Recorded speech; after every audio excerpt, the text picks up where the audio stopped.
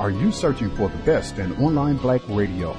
Then go to blacktalkradionetwork.com, helping you filter through the noise.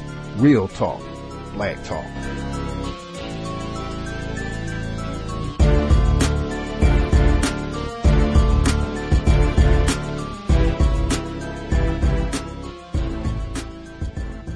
The internet is full of half-truths and all-out lies. We've all seen them, and many people on social media complaining about it. Here's your chance to show and prove. WorldAfropedia.com is a black-owned and operated encyclopedia. There are several thousand articles, but we need help. We can't uncover all the truth ourselves. So please, join us and become a writer, editor, or blogger for WorldAfropedia.com today. Every little bit counts. We owe it to the future generations to put the truth out there. Visit WorldAfropedia.com, the African-centered encyclopedia, a global database of African knowledge for the purpose of bringing about global African wisdom and understanding. WorldAfropedia.com.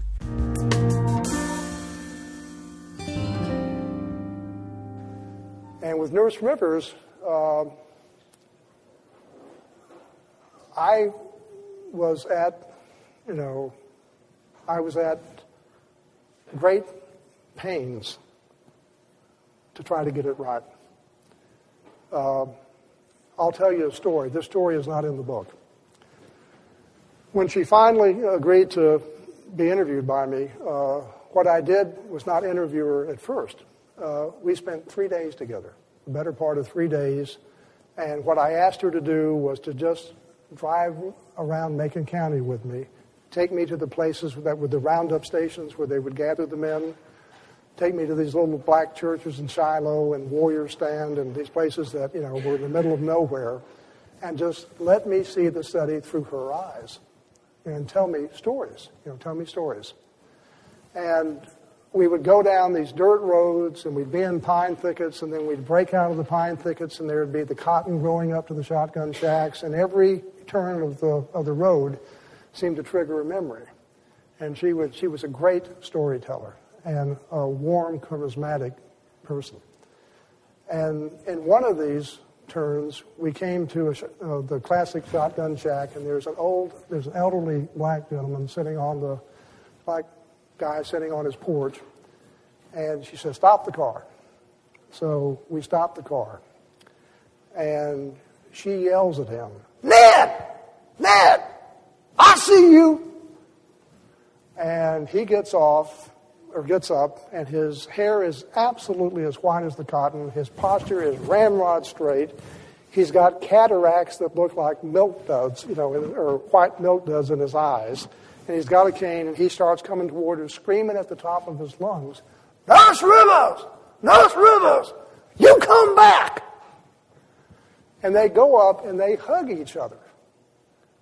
And he says, "How come you don't see us no more?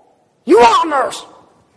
And she says, Shut up, Ned. You can't have me and the money too." He'd gotten the settlement. "You can't have me and the money too." And they hugged each other. And I thought, Lord God, what do I do with that scene I just saw? I also saw Nurse Rivers when we were in Tuskegee. We would go back usually to this one cafe for lunch. And I saw her neighbors, the townspeople, black Americans, cross the street and not walk on the same side of the street with her. I saw her shunned. I saw both things. And I saw Nurse Rivers with the kind of, dignity trying to keep her head up, because she had spent her whole life, in her mind, thinking she did good, and she had to confront the fact that what she did was moral suicide. When I interviewed her, and I didn't put this in the book, but when I interviewed her and we finished the interview, something came up. Several times as we drove around, she would say something like, "Well, maybe we did do some things wrong, but people don't know how much good we did. And they don't know, maybe we did some," and I would cut her off. And I'd say, "I don't want to hear what you did wrong. I just want you to tell me about how it was. Just tell me stories." So after I turned off the tape recorder and gotten up, and I looked one last time over my shoulder, because in the little couch in her immaculate, neat little house, on the wall, over the couch, was a photograph of Martin Luther King and a framed copy of the Florence Nightingale Pledge. Those two things. And I had looked at those one more time, and I had turned around to her, and I said, Nurse Rivers, a couple of times you've started to say something, and I've been unspeakably rude. I've cut you off each time. I said, I'd be very grateful if you'd tell me now what you thought was wrong. And she said, and her lip was quivering, and she was trying so hard to maintain composure. She said, oh, Dr. Jones, we should have told those men they had syphilis, and God knows we should have treated them. She's the only person connected with the experiment that I know of who's made any kind of recognition of that wrongdoing. And I wrote a piece recently for a kind of retrospective of Tuskegee, and in that piece I called it Of Forgiveness. And I said, I hope that part of the legacy of Tuskegee will be forgiveness for Nurse Rivers, because she lived then for the rest of her life with the moral catastrophe that was her life. But when I think about her, a friend of mine who's a black African-American historian, when I wrote that book, called me, and we had an angry conversation. He said, the trouble with you, Jones, is that you're a goddamn guilty Southern liberal. And you don't know evil when you see it. That bitch was evil. Context of white supremacy. Gus T. Renegade in for another broadcast, hopefully to share constructive information on the system of white supremacy. Today's date, Friday, May 20th, 2016. So I have been told. That was author Dr. James H. Jones. He wrote Bad Blood, which is, I think, widely recognized as one of the best volumes. If you want to study the notorious Tuskegee syphilis experiment. He was a guest on the program in 2012. That segment was not from his visit to the program, but that is the way that we began the broadcast and had him kind of explain more about his thoughts on Nurse Rivers. He was able to interview Nurse Eunice Rivers, black female, who was one of the low-level participants in this study that went on for about 4 decades in Alabama. Tuskegee syphilis experiment is coming up in this week's reading of Harriet A. Washington's Medical Apartheid. We will not waste any more time. We will hop right to it. Context of white supremacy, 5th installment. Medical Apartheid, Harriet Washington, audio segment number 1. Watching the bones. For many, the final manifestation of medical racism is the post-mortem display of African American bodies. Without their consent, stuffed, mummified, or skeletal black bodies have been displayed in doctors' offices, anatomy laboratories, museums, traveling sideshows, and even private businesses. Some libraries and physicians still possess books bound in the skins of African Americans, souvenirs that were typically bought from grave robbers. Even in death, African Americans were bought and sold. They put my mother on display like a monkey in the zoo, complained retired Brooklyn teacher Frances Oglesby in 2001, as she announced her suit against the Medical College of Georgia for the return of her mother's remains and $800,000 in damages for pain and suffering. All that remains of Oglesby's mother, Bessie Wilburn, is a skeleton that has hung on display for half a century in the pathology laboratory of the same school that hid African American bones in its basement. However, Wilburn, a poor, frail African American woman who lived in Lincoln County, 60 miles northwest of Augusta, was consigned not to obscurity, but to display as an object of horrible wonder. Why? She suffered from Paget's disease, a bone disorder that deformed her skeleton so monstrously that she died of the ailment in 1950 at age 28. Augusta surgeon Peter B. Wright fully explored Wilborn's crippling bone deformities when he performed her autopsy, which he vividly described in a 1951 Journal of Bone and Joint Surgery article. Wright then removed the flesh from her body and reconstructed her skeleton, which he displayed at that year's winter meeting of the American Academy of Orthopedic Surgeons in New York City. Her bizarrely arresting bony cage won Wright a medal for originality. Wilborn's family thought she had been buried. After Oglesby sued, the MCG eventually agreed to return Wilborn's remains and pay for their burial. But on her lawyer's advice that this would destroy evidence central to her suit, she refused. A Georgia Court of Appeals ruled against Oglesby in 2004, noting that the school had been immune from lawsuits when her mother died and that she had waited too long to sue. Wilborn's skeleton still hangs in the MCG, jealously guarded from all but MCG eyes. Displaying the bodies of African Americans has helped to alienate them from the healthcare system very efficiently. An incident in the life of a Dr. Simpkins of Lewisburg, West Virginia, was offered by a local biographer to illustrate that the doctor was imbued with the spirit of research and a desire to improve his knowledge of medicine. When an enslaved African American named Tom was condemned to death for a murder in 1824, Simpkins said he obtained Tom's body by promising him all the gingerbread he could eat until his hanging. After the execution, Simpkins assembled Tom's skeleton and hung it on his waiting room door, where, the biographer explains, it terrified patients when the wind occasioned its movements. The latter detail is telling, because Tom's skeleton is no symbol of scientific illumination. It has been transformed into a sort of medical boogeyman. Black bodies on anatomists' tables, black skeletons hanging in doctors' offices, and the widespread display of purloined black body parts constituted the same kind of warning to African Americans as did the bodies of lynched men and women left hanging on trees, where blacks would be sure to see them, or cut up as souvenirs of racial violence. Yale historian John Harley Warner has observed that a symbolic parallel is also clearly visible between the formal stances in the dual tableau of commemorative professional portraits of medical students and the commemorative portraits of whites celebrating the lynching of African American men and women.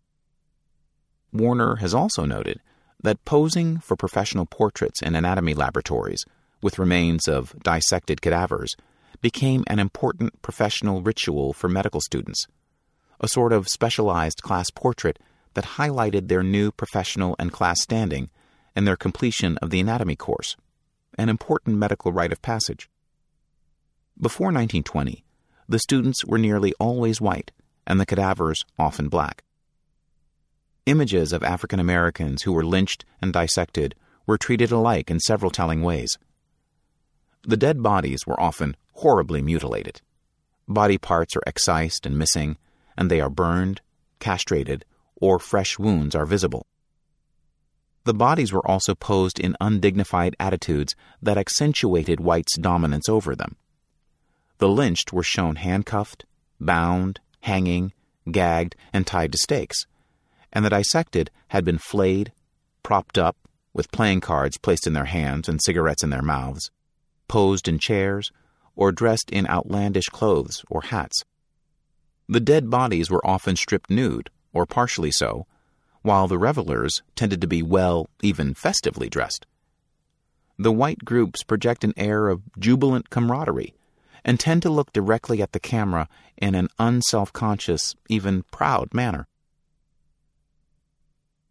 Souvenir images of both types were often distributed in the forms of photographs or postcards of the anatomists or lynchers with the body.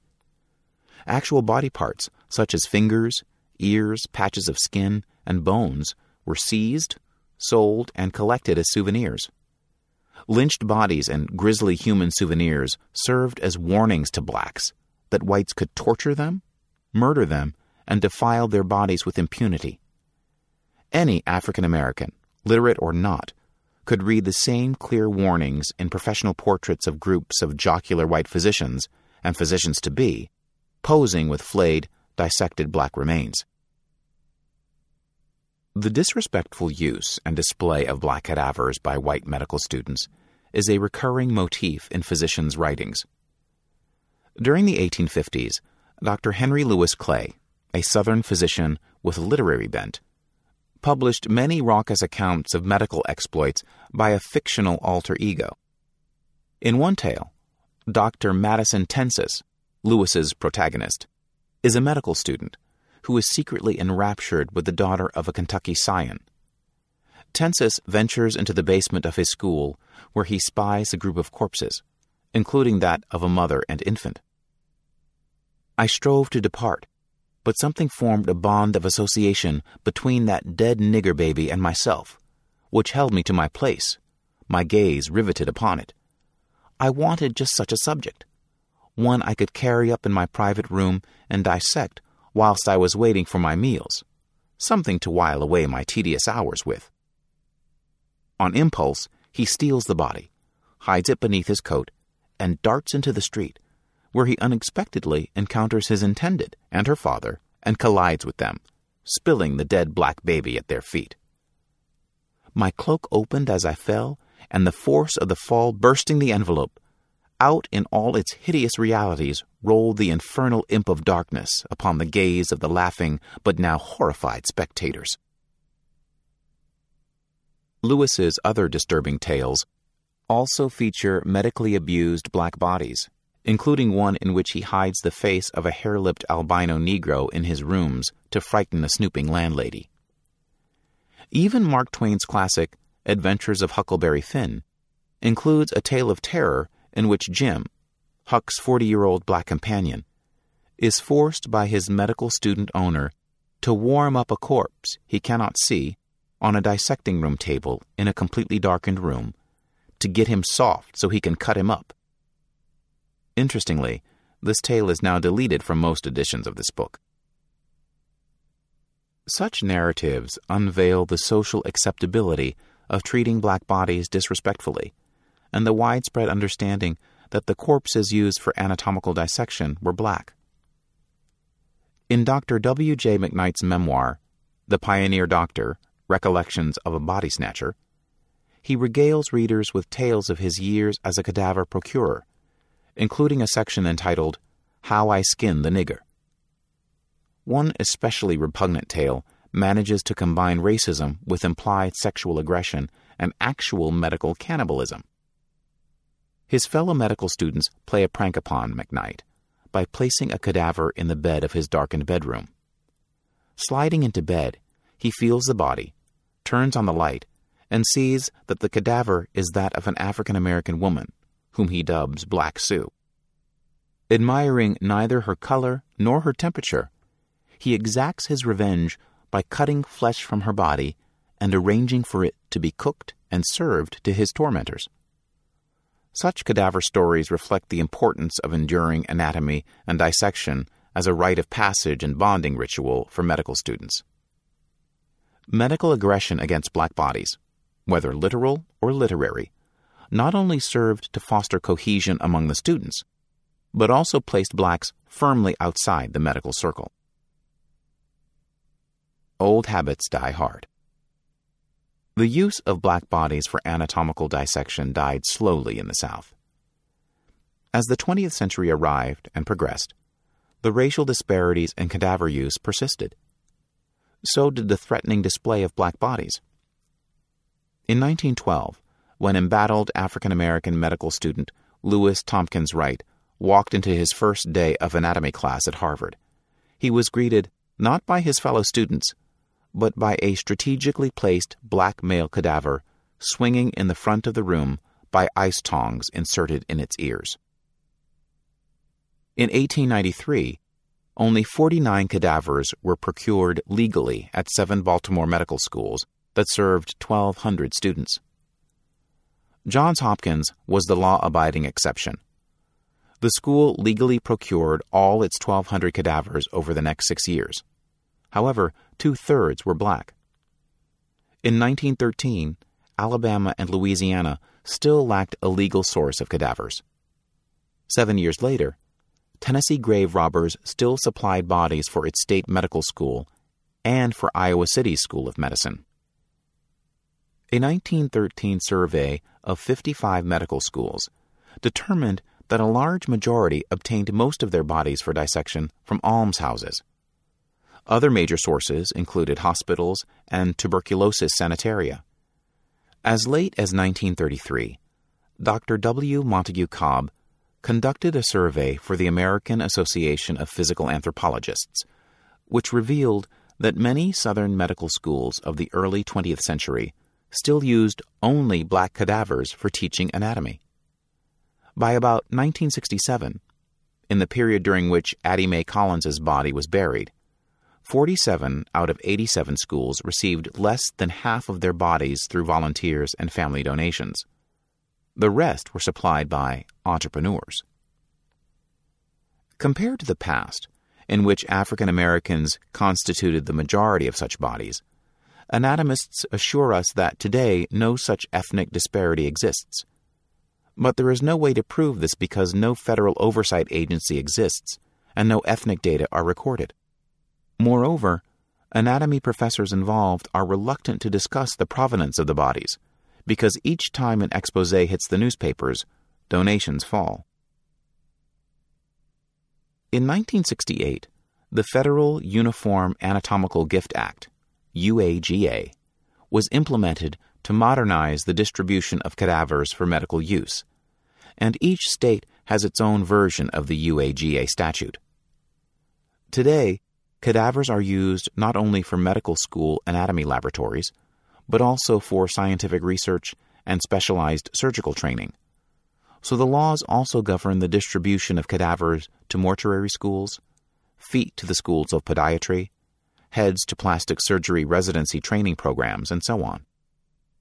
The laws that dictate the distribution of bodies still foster disparities based upon income, class, and race.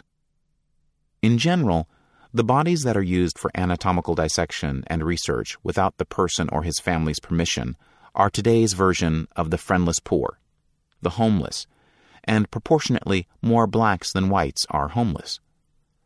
Another group whose bodies are relatively likely to be donated are poor persons whose families cannot afford to bury them.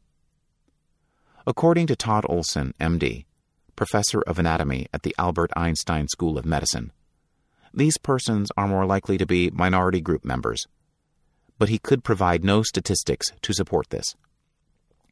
Thus, the disparity still exists, but in a less dramatic form. Once, black bodies in many anatomy laboratories outnumbered white ones. Now they do not, but they remain present in numbers that are larger than their representation in the population. No one has documented how much larger, but the troubling disproportionate prevalence of black body parts, such as organs, corneas, and other tissues, is suggestive that blacks also make up a greatly disproportionate number of the entire bodies that are used in research. An overrepresentation of black body parts and organs in transplantation and in industry is driven by legal and medical policies, such as the 1987 amendment of the UAGA, which licensed the non-consensual retrieval of body parts. Medical policies include bias in organ recruitment and human leukocyte antigen, HLA, matching requirements, which exclude more black than white organ recipients, and thus render transplant kidneys unavailable to blacks, but not to whites. Legal bias also exists in the form of presumed consent statutes, which were enacted in the 1980s to increase the number of organs donated for transplantation, and which in practice provide black body parts without the consent or knowledge of the decedents of their families. 29 states allow the coroner or his representative to collect or harvest tissues and organs for transplantation and research via various presumed consent statutes, which presume that the decedent would want to donate his body parts. However, many blacks do not wish to donate their bodies and body parts. Only 5% of black Americans surveyed by DePaul law professor Michelle Goodwin considered presumed consent a legitimate source of organs. 86% of the blacks she surveyed thought that presumed consent should be illegal. It is blacks whose organs and tissues are most likely to be appropriated via presumed consent by coroners after autopsy, because coroners autopsy the bodies of persons who die in catastrophic accidents or homicides, and during the same period that the presumed consent statutes were enacted, the homicide rates of blacks and Latinos skyrocketed. Since 1980, black Americans have remained 6 to 8 times more likely than whites to be murdered. I am in no way suggesting that this predominance of black body parts was deliberately engineered, but the confluence of presumed consent statutes and the appearance of black homicide victims on coroners' tables explains why their organs and tissues dominate body part scandals. For example, in 1997, the Los Angeles Coroner's Office was found to have sold more than 500 pairs of corneas a year to the Doheny Eye and Tissue Transplant Bank. 80% were of blacks and Latinos whose corneas fetched a profit of 1,000%. Theoretically, at least, persons may opt out by preventing the harvesting of their own or their loved one's organs, if they know how and where to lodge objections before death. But few people in the affected 26 states know about the laws, which means that they cannot opt out. No public service announcements alert people in affected states, as they alert people of the option of organ donation and of the possibility of signing one's license in order to donate organs. The same high rate of homicide that delivers blacks to coroners' tables can ultimately deliver them to those of anatomists, because coroners also supply medical learning institutions through the provisions of the UAGA. Today, as in the past, most people whose bodies are so used never gave their permission, because although informed consent remains the gold standard for medical research with living persons, decisions about the donation of one's body after death are made by others. Olson says that in New York State, most cadavers are donated by families. Some schools, such as Harvard Medical School, preclude exploitation of any bodies by using only those of persons who donated their bodies before their deaths. But in most medical institutions, there are 3 roads to the anatomist's table. One can volunteer to be dissected or used for medical education. A family can donate the body after death. Or the coroner's office can give a body to a medical school if no one with the legal right to do so claims the body and takes responsibility for the costs of disposing of it. In 1999 to 2000, half the bodies in New York State were donated not by family but by the coroner's office. 8% of the bodies used in New York schools falls into the latter category. These unclaimed bodies are more likely to be the bodies of the homeless than not. Few other people remain unclaimed for the 2 to 4 months that most schools wait before using a cadaver. Estimates from anatomists leave ample grounds to suspect that African Americans still run a greater risk of having their bodies conscripted for medical demonstration, autopsy, and display. Olson explains that there are no national data describing the proportion of unclaimed bodies to donated bodies. But the case of New York State is instructive because it distributes more bodies for scientific use than any other state. In 1999 to 2000, New York distributed 120 unclaimed bodies for anatomical dissection. 1 of every 2 bodies falls into this category. The racial disparity may persist, but still there is also evidence of a changed attitude toward anatomical dissection. This evidence lies not in numbers, but in new medical traditions. Students no longer mock cadavers by indulging in ribald poses with them.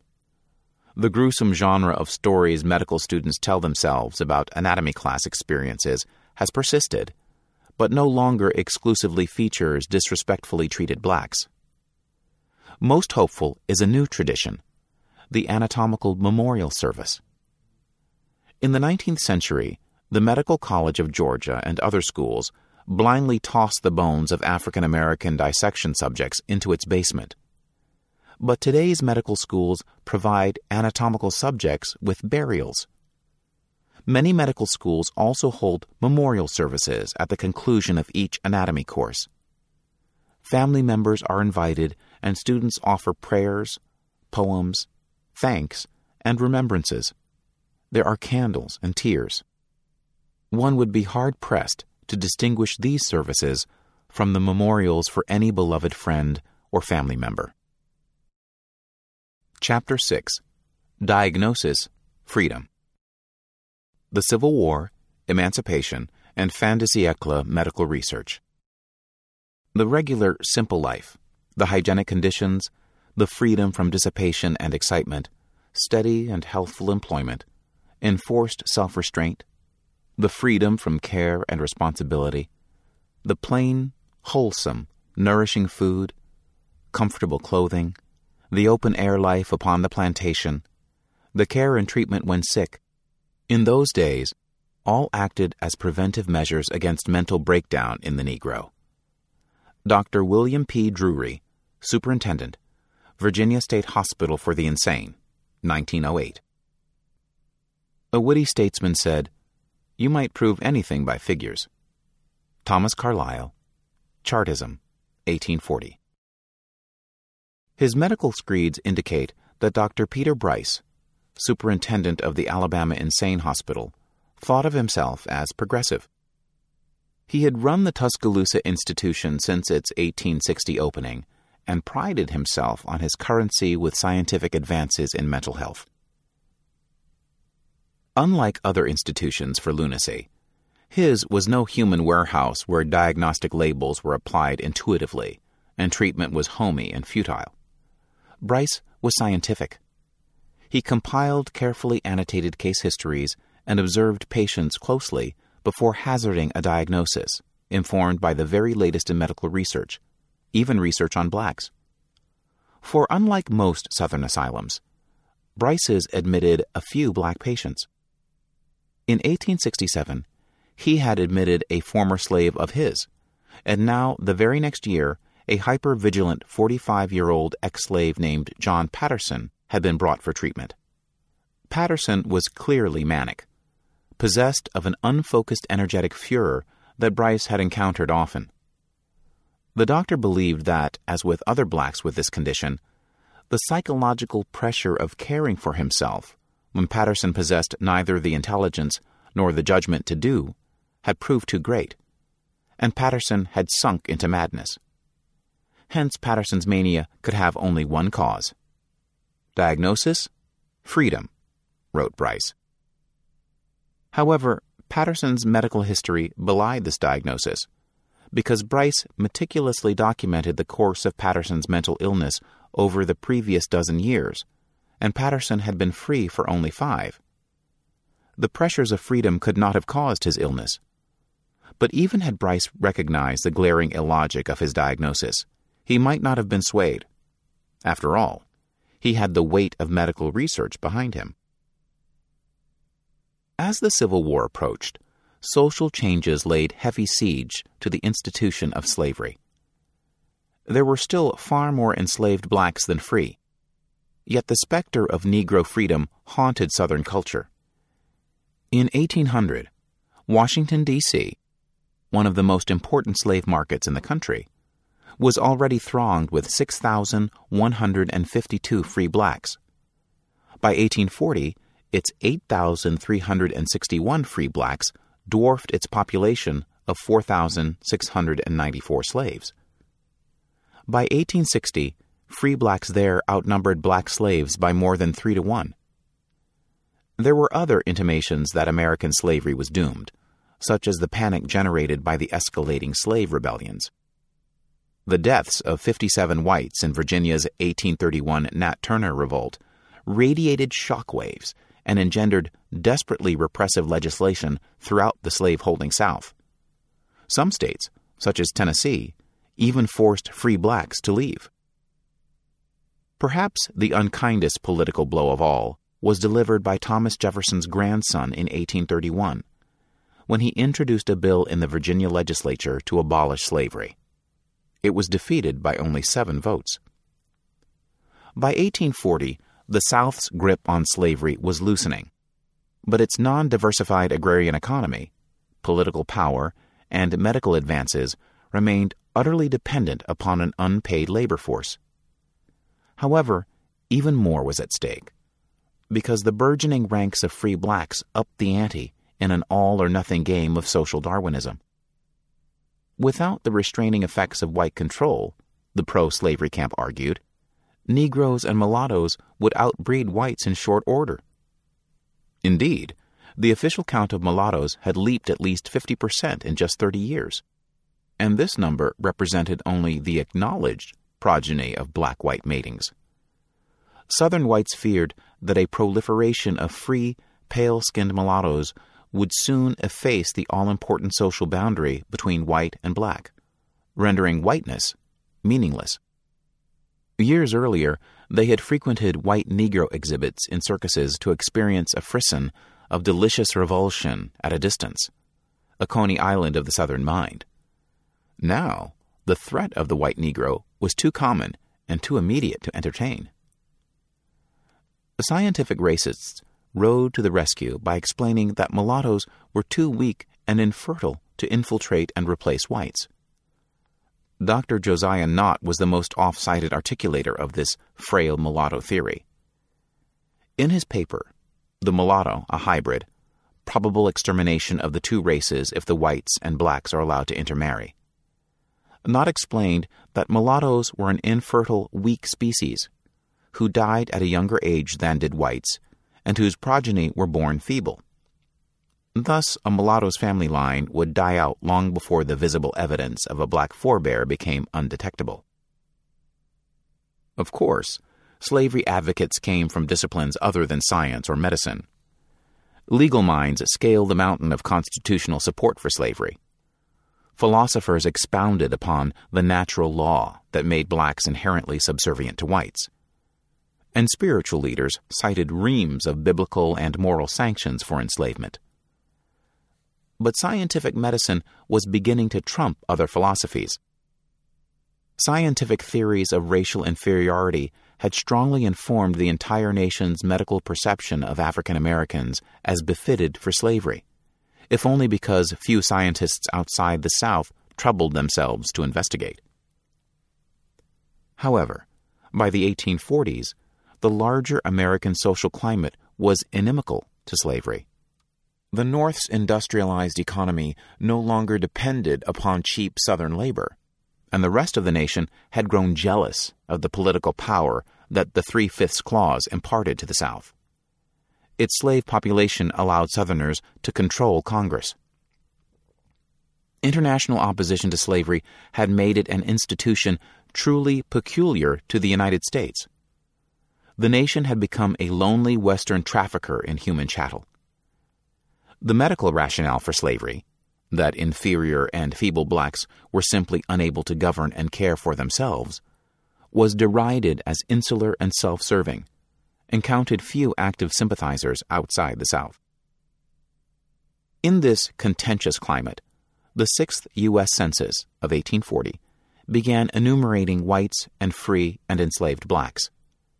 For the first time, the census also undertook to count the insane and idiots, 19th century argot for the mentally ill and intellectually challenged. Racism by numbers. When the census was completed, no one was prepared for its revelations. It enumerated 17 million Americans, of whom 3 million were black.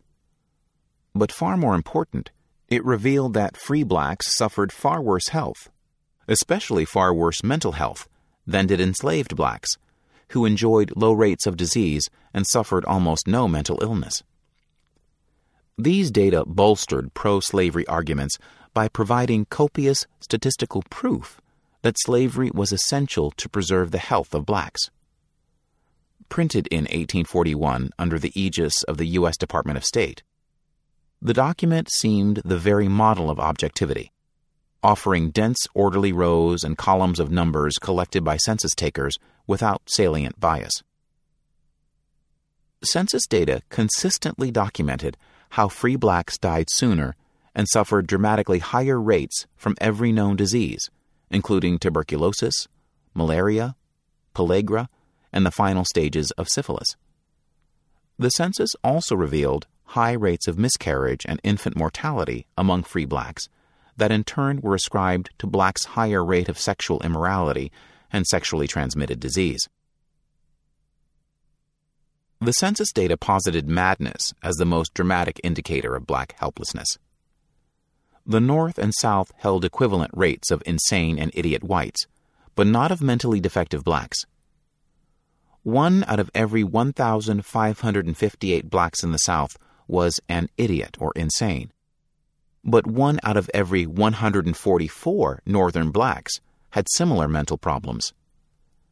Thus, mental defects were 11 times more common among free blacks in the North than among slaves.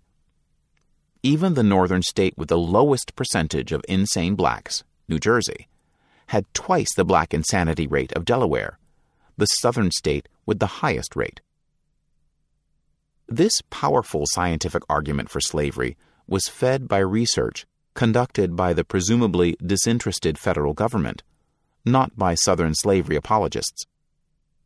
Slavery's defenders quickly roused themselves to explain to naive Northerners the dangers of freedom for the sickly freedmen of the North, who sank into debilitating insanity when faced with having to provide for themselves, or indeed to undergo any of the pressures of daily life that whites managed as a matter of course. They claimed that blacks lacked the mature judgment of whites and were unable to resist the allure of liquor, indiscriminate sex, constant dancing, and frequent fighting. Medical case histories described how blacks almost starved after spending their money on wine and tobacco, or fell ill with tuberculosis after buying flashy clothes that were completely unsuitable for cold northern weather.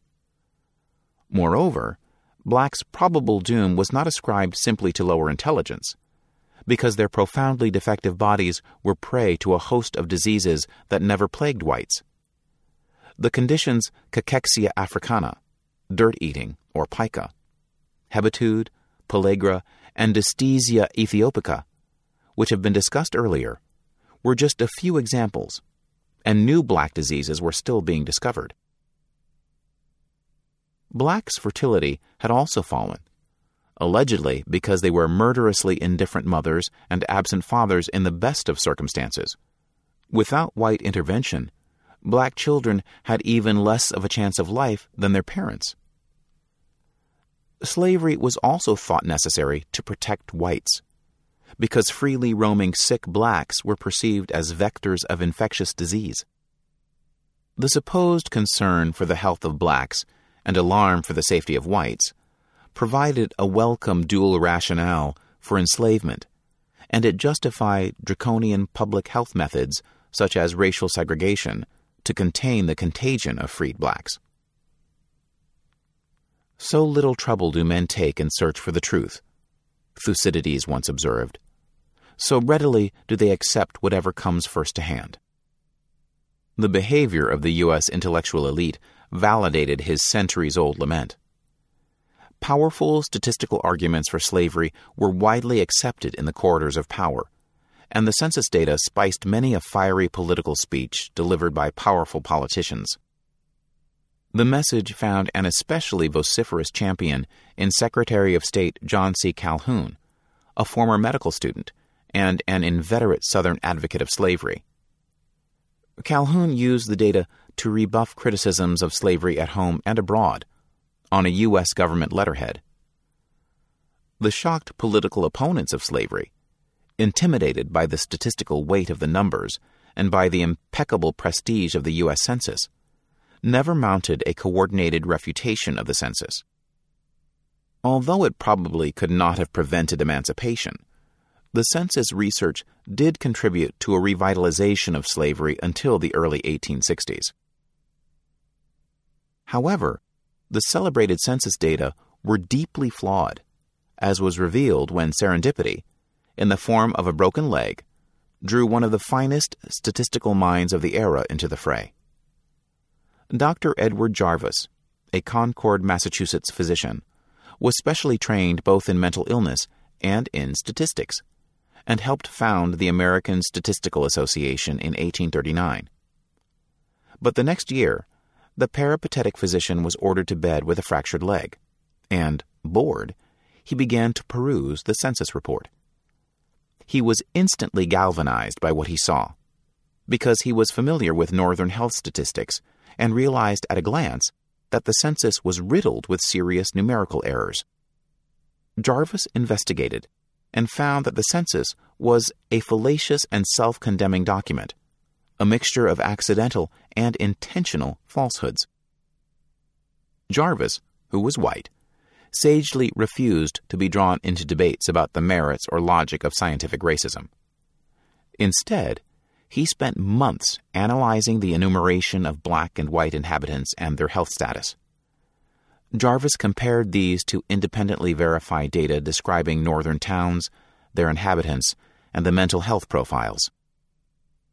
He emerged with a catalog of misinformed calculations and the deliberate insertions of hosts of fictitious numbers. Some northern towns that had no black residents at all were credited by the census with insane Negroes. For example, Scarborough, Massachusetts, which had a lily-white population, was mysteriously endowed by the census with 6 insane Negroes. Dresden, Maine, which had 3 black inhabitants, was also invested with 6 insane Negroes. The 1840 census indicated that the town of Worcester, Massachusetts, was the home of 133 colored lunatics and idiots. But this was actually the number of white patients in Worcester State Hospital for the Insane. The mysterious appearance of these imaginary black insane was only the beginning of the census duplicity. When Jarvis compared the numbers in the federal census, which was still being refined, with the accurate, verified state censuses, the numbers for blacks and whites were erroneous. Even the numbers in the 4 printings of the 1840 census differed, without explanation. His damning indictment of the census criticized only the northern data. But even before Jarvis had completed his attack of the northern data, Dr. James McCune Smith of Harvard had deftly analyzed both the northern and southern numbers. Smith, an African-American physician, scientist, and social theorist, had earned an MD from Scotland's University of Glasgow in 1837, after American schools barred his entry on racial grounds. Like Jarvis, Smith was a statistical expert and member of the American Statistical Association.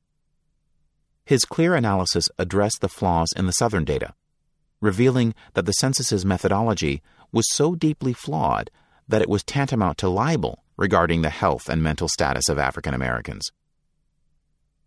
Smith understood that black mental illness was destined to be under-enumerated in the South, where there was almost no accommodation for the diagnosis and mental health treatment. Blacks were typically barred from mental hospitals, and those too deranged to work were dumped into almshouses or jails, into which census marshals did not venture. Enumerators took on owners' word that his slaves were healthy, by which owners meant not emotionally healthy, but simply fit to work. Making the all-important racial assessments was a quixotic task.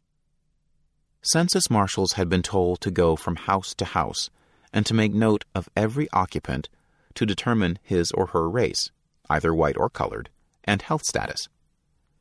Such a simplistic assessment of people who were varying mixtures of Native American, African, and European was a Herculean task in itself, and determining race was made futile by such laws as the 1/8 rule or the 1-drop rule, which tended to assign a colored label to anyone with discernible or known African heritage.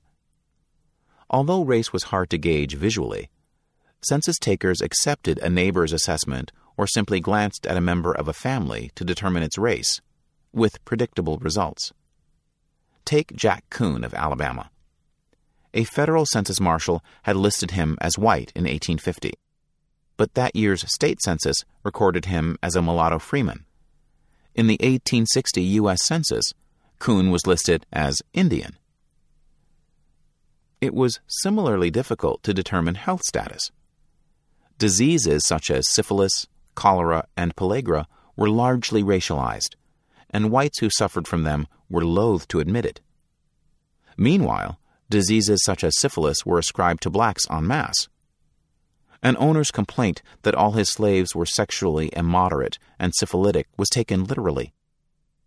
Even legal status could deceive.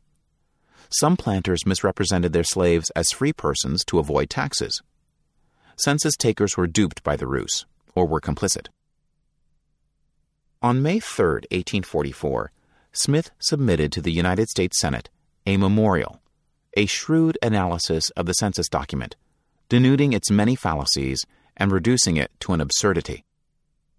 His paper, Comparative Anatomy and Physiology of the Races, delivered before New York City's intellectual elite, also painstakingly refuted the science that sought to explain the excess insanity among free blacks, including the popular theory that the Negro's arrested cranial development resulted in a smaller brain and lessened intelligence.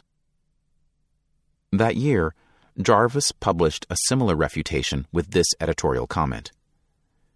Here is proof to force upon us the lamentable conclusion that the sixth census has contributed nothing in the statistical nosology of the free blacks, such a document as we have described, heavy with its errors and misstatements.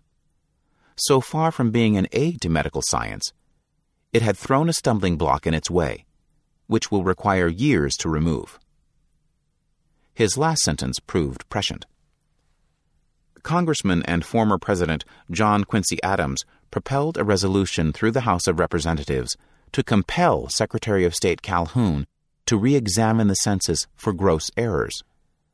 But Calhoun appointed his friend William A. Weaver, the originator of the deeply flawed census, to examine it for intentional errors. Weaver pronounced the census flawless.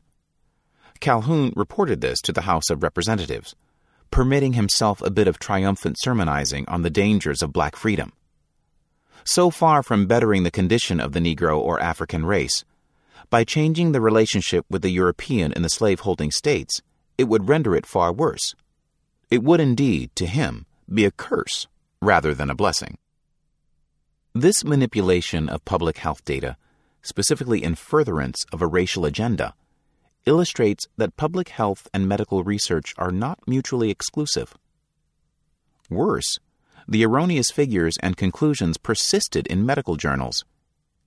In 1851, the august American Journal of Insanity reprinted without comment an article asserting the following.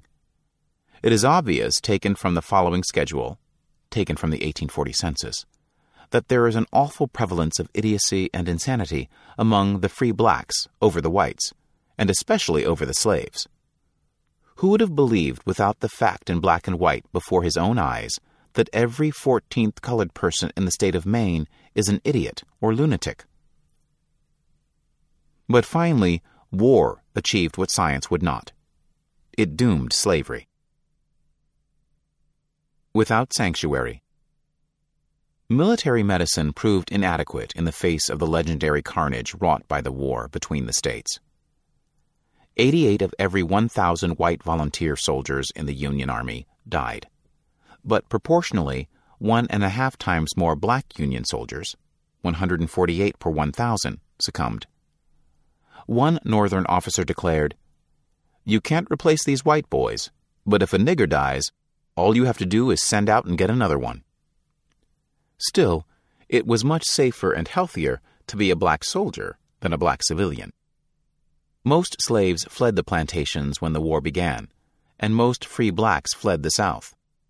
This internal nation of homeless roamed northward, hungry, tattered, sick and penniless, seeking safe harbor. As the Union Army drove back the boundaries of the Confederacy, it initially took control of 750,000 black people. The government assigned responsibility for their care to the reluctant Union Army, which argued that it had neither the resources nor the expertise to give the refugee blacks the care they needed. Nevertheless, during its peak year, 1866, the Army's Freedmen's Bureau health system comprised 46 field hospitals, 52 colonies, asylums, and dispensaries, smaller clinics, 118 physicians, and 406 hospital attendants. Waves of sick blacks were herded into camps without adequate nutrition, sanitation, or medical care. Only 138 physicians ever cared for the 1.1 million freemen who eventually lived in the camps, and many of these doctors expressed disdain for the black animals, as at least one doctor called the contraband in front of relief workers. Some flatly refused to care for them. The results were predictable. 1 out of every 4 freemen died in the camps. Many died of rampant infectious disease, especially tuberculosis. Infant mortality, which had always run high among enslaved blacks, swelled exponentially. The African American refugees themselves staffed and ran the camps, but always under the Argus eyes of paid white administrators. The high disease and death rate, primitive medical conditions, and callous attitudes of some camp physicians further fed African American distrust of medicine. When the war ended, Martin L. Delaney, M.D., who had distinguished himself as an officer and surgeon during the war, headed the Freedmen's Bureau, but its medical services were sabotaged by a lack of financial support. When the freemen's camps dissolved, no public health support replaced them. Poverty and desperation trapped Southern blacks into an insidiously indirect new form of slavery, sharecropping. The exploitative, abusive medical care of slave owners was replaced by no medical care at all for most poor blacks, and disease and death ran rampant through black populations. However, 19th century scientific medicine, bolstered by census data, perpetuated the belief that blacks' inherent inferiorities, not exposure, starvation, and neglect catalyzed by wartime privation, caused their public health disaster. The censuses of the postbellum decades not only perpetuated but also expanded upon the racial libels of the 1840 documents. However, their principal foci were physical illnesses, not mental. By the time of the 8th census, that of 1860, Superintendent Joseph C. G. Kennedy was predicting the certain demise of black Americans. By the census of 1890, the black birth rate had fallen in relation to that of whites. Life insurance companies considered blacks uninsurable, and black extinction was actually predicted for the year 2000. These predictions dwelled upon the inherent and immutable physical inferiority that doomed the Negro and offered frequent predictions of his extinction. Census analyses ignored many environmental and external causes of illness among blacks, and blacks were held to be inherently susceptible to venereal diseases and to such black diseases as pellagra and imaginary diseases such as hebatude, drapetomania, and struma africana. The theories promulgated by the census takers were essentially updates of the old polygynist view that held such diseases to be immutable elements of blacks' evolutionary lot, and maintained that races could not survive outside their climates of origin. For example, the British anthropologist James Hunt claimed in 1863 that blacks could not live north of the 40th longitude, and that death would ensue at such a rapid rate that they would perish like monkeys and lions in a zoo. Therefore, the census apologists saw preventive and corrective measures such as better housing, health care, and nutrition as futile. This tendency to see environmentally and socially triggered illnesses as inherent defects of blacks is a troublingly persistent trend in American medical research. One of the delicious paradoxes of quantum physics is the Heisenberg uncertainty principle, which warns that the very act of measurement changes the entity being measured, destroying the accuracy of the data.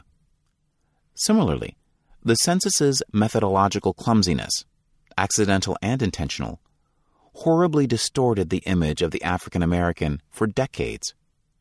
Yet the chief distortions of the census were intentional falsehoods, and these constitute yet another powerful example of how scientific fraud and abuse have often been traveling partners when it comes to research into African American health.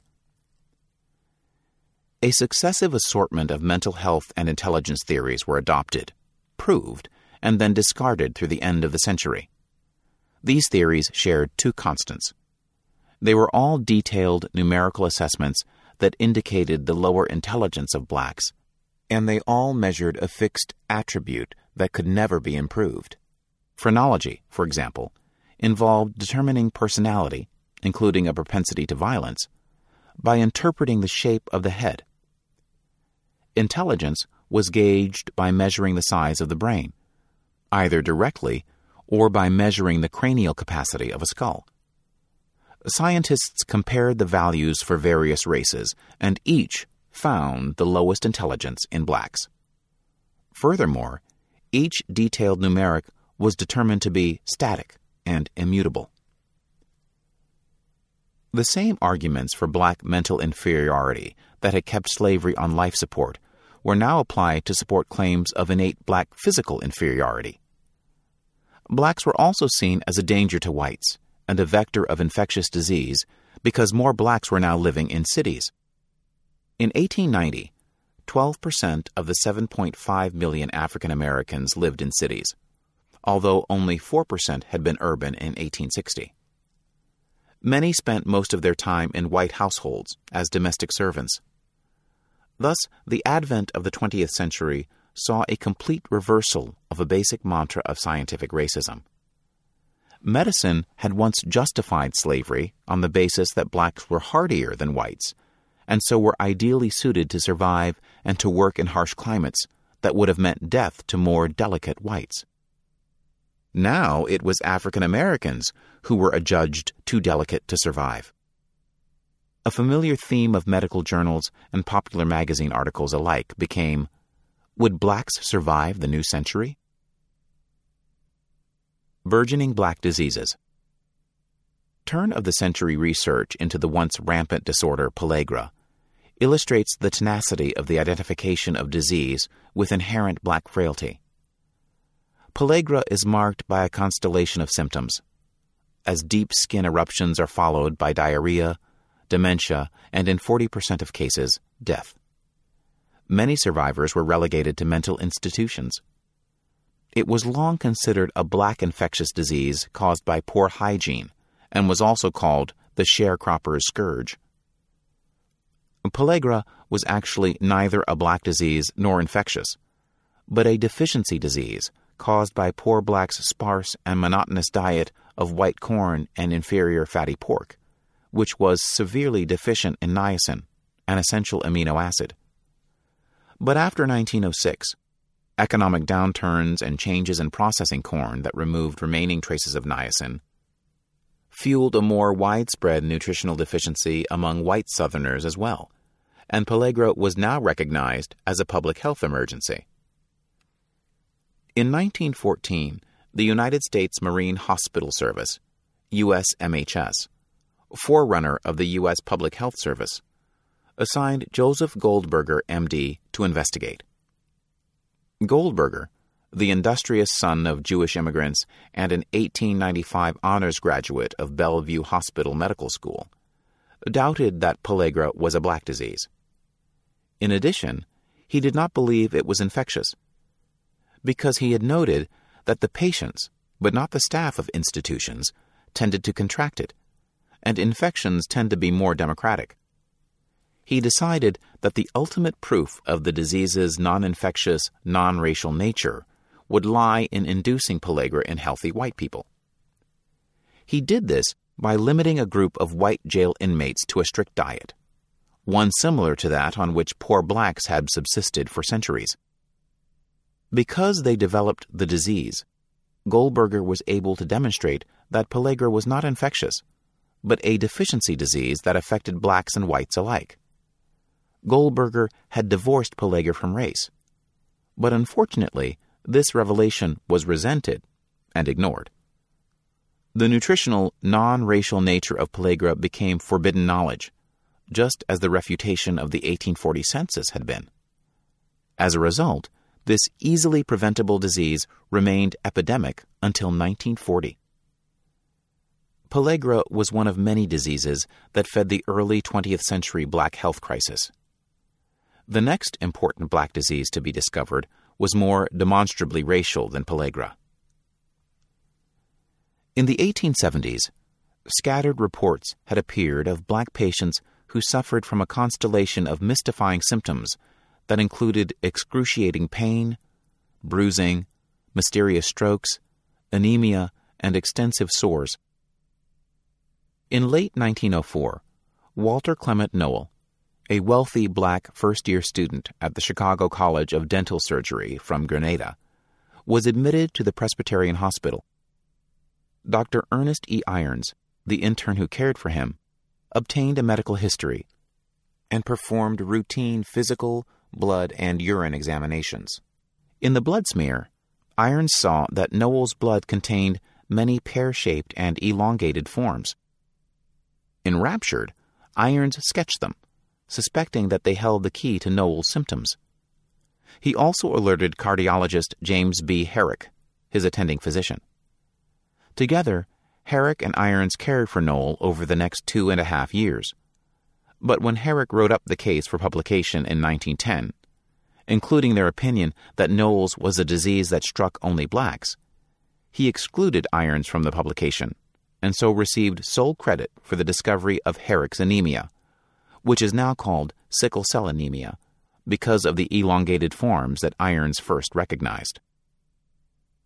Noel returned to Grenada to practice dentistry, dying only 9 years later, at age 32. Many blacks had been treated for the severe pain and mysterious injuries of sickle cell anemia, even during slavery. But Noel's was the first case to receive such intensive attention and investigation, perhaps because as a wealthy foreign dental student, he was a medical insider and class peer of his physicians. Today, most of the 72,000 Americans with sickle cell disease are descended from Northern Africans or Sub-Saharan Africans. 1 out of every 500 African Americans and 1 in every 1,000 to 1,400 Hispanic Americans suffer from sickle cell anemia. Yet the disorder also affects millions of people of nearly every ethnicity in South America, Cuba, Central America, Saudi Arabia, India, Turkey, Greece, and Italy. In fact, almost anywhere malaria is found. For the common denominator of sickle cell disease is not race, but living in proximity to the malaria-bearing Anopheles mosquito. Possessing a gene for sickle cell disease affords protection against some strains of malaria, and so people with this gene have an evolutionary advantage in areas where malaria is prevalent. U.S. whites suffer from sickle cell anemia as well, but it is often misdiagnosed as a related blood disease. And when the occasional white person is accurately diagnosed with sickle cell anemia, this is still presumed tantamount to the discovery of an occult black biological heritage, rather than simply a case of the disease in a white person. However, within a decade of its identification, the erroneous belief that sickle cell anemia strikes only blacks became firmly entrenched, thus reinforcing belief in the inherent inferiority of African Americans. African American physicians did not passively accept damning indictments of black physiology. The slowly increasing number of black physicians, among others, rose to the challenge by establishing hospitals where blacks could obtain medical care. Daniel Hale Williams, who performed the first successful open-heart operation, founded Provident Hospital in 1893. In 1897, Dr. Alonzo McLennan opened a hospital and nurse training school, and by 1916, Dr. Matilda Evans of South Carolina had opened 3 different hospitals there.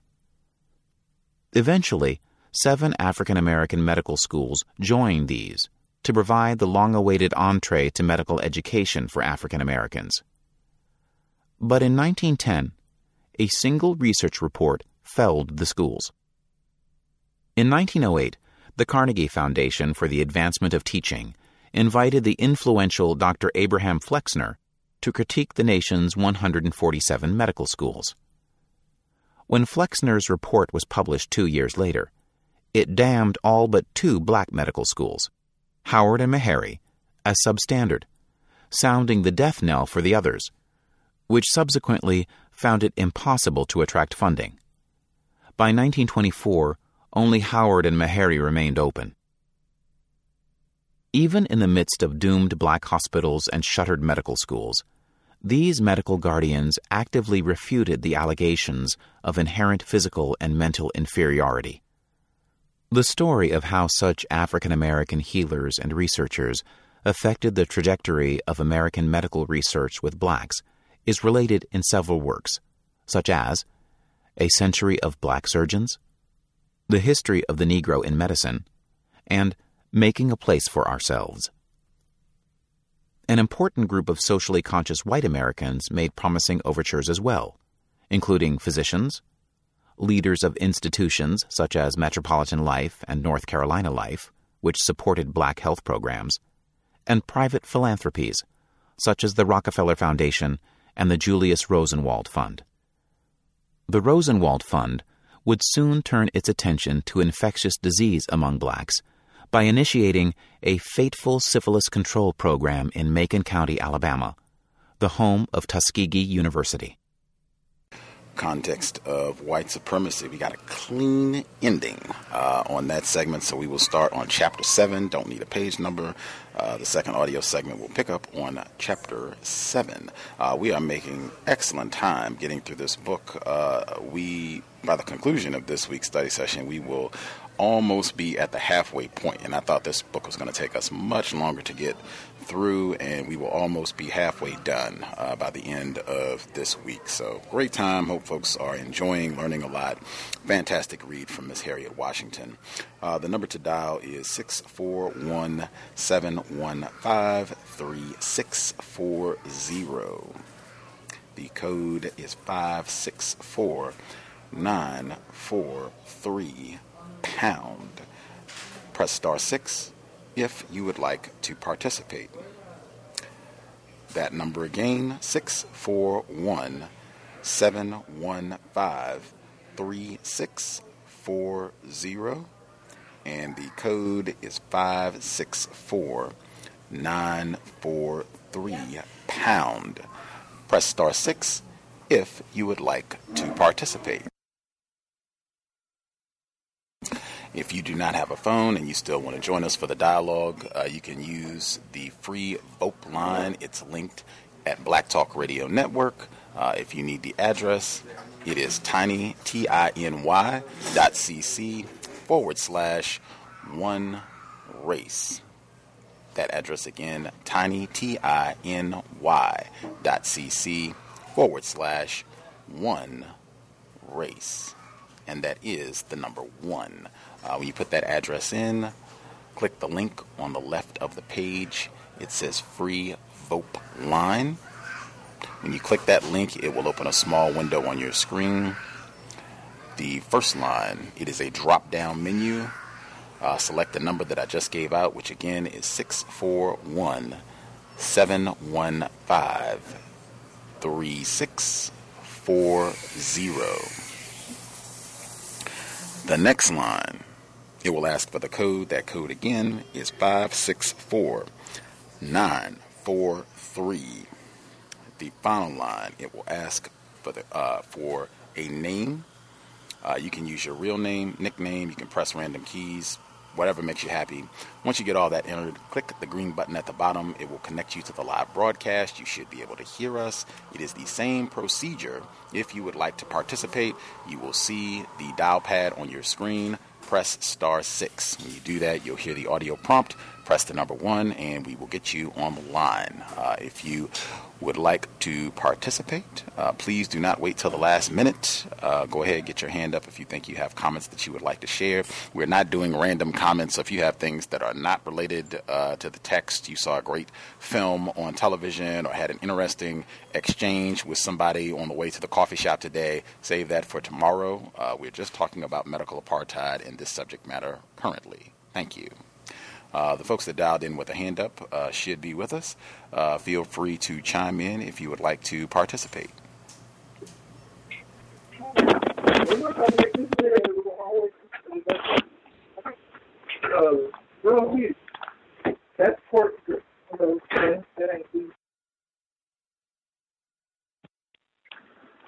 Hey, hello, can I be heard? Yes, we can hear you. Okay.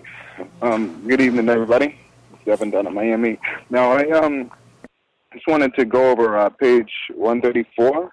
Now, he has stated, or she has stated, for the final manifestation of medical racism is the post-mortem display of African American bodies without their consent, stuffed, mummified, or skeletal black bodies have been displayed in doctors' offices, anatomy laboratories, museums, traveling sideshows, and even private businesses.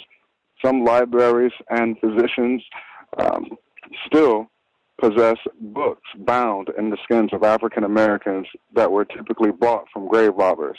Even in the death, African Americans were bought. I thought that was telling how the respect for black bodies has never, ever existed, period. We were always placed on display like animals, and we were always used like you would discard a piece of garbage or a piece of paper. So that was one piece that I had, and I'm sure that the other parts that I had are very popular, and some other callers will pick that up, so I don't want to take up too much time. I just wanted to do that for this week. All right, thanks. For sure. Was that Mr. Demery? Mr. Demery Ford, were you going to comment, sir?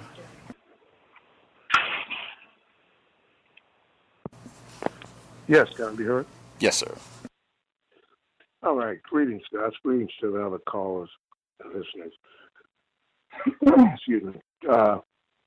Just as the previous caller stated, the display of postmortem black bodies has got to be the lowest of the low. And it was something that whites one of their commonly accepted practices.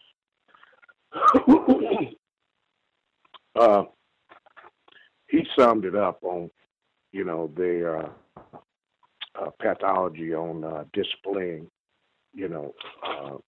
black bodies. But what struck me, too, is the retired teacher, Frances Ogilvy, who just wanted her mother's remains to be put to rest. She filed a lawsuit against the Medical College of Georgia. Now, her mother's bizarrely arrested bony cage won Peter B. Wright, the surgeon who performed the autopsy, a medal for originality. And what it takes to remove the flesh from the bones, we'll probably never know, but it's got to be macabre. And another thing is the footnote, number 68 of chapter 5. Miss Harriet Washington, I guess in 2004, she telephoned the MCG for permission to view Wilborn's skeleton. That was Miss Ogilvy's mother, but was told that only medical staff and students may view it. When I explained that I was a fellow at another medical school, I was told that only MCG personnel could view it. And final note on that is the lady's skeletal remains are still hanging in the Georgia medical school, and the Court of Appeals ruled against Miss Oglesby, saying that school was immune from the lawsuit when her mother died, and she waited too long to file suit. I mean, if you think about how black people feel about their mothers, you can kind of empathize with the lady. Her mother's remains are hanging up in a medical college somewhere. Also on page 136, they drew a parallel between the commemorative portrait of white medical students and commemorative portraits of whites celebrating the lynching of African American men and women. And it even noted that the white group, the revelers, so to speak, projected an air of jubilant camaraderie and tended to look directly at the camera in an unself-conscious, even proud manner, which goes to show you that, they are not ignorant of racism. They like it. They enjoy it. It's amusing. It's entertainment to them. And this guy that published writings and books on fictional alter egos, talking about the stolen infant that he dropped in front of a laughing crowd, and he described the infant, the black infant, as an imp.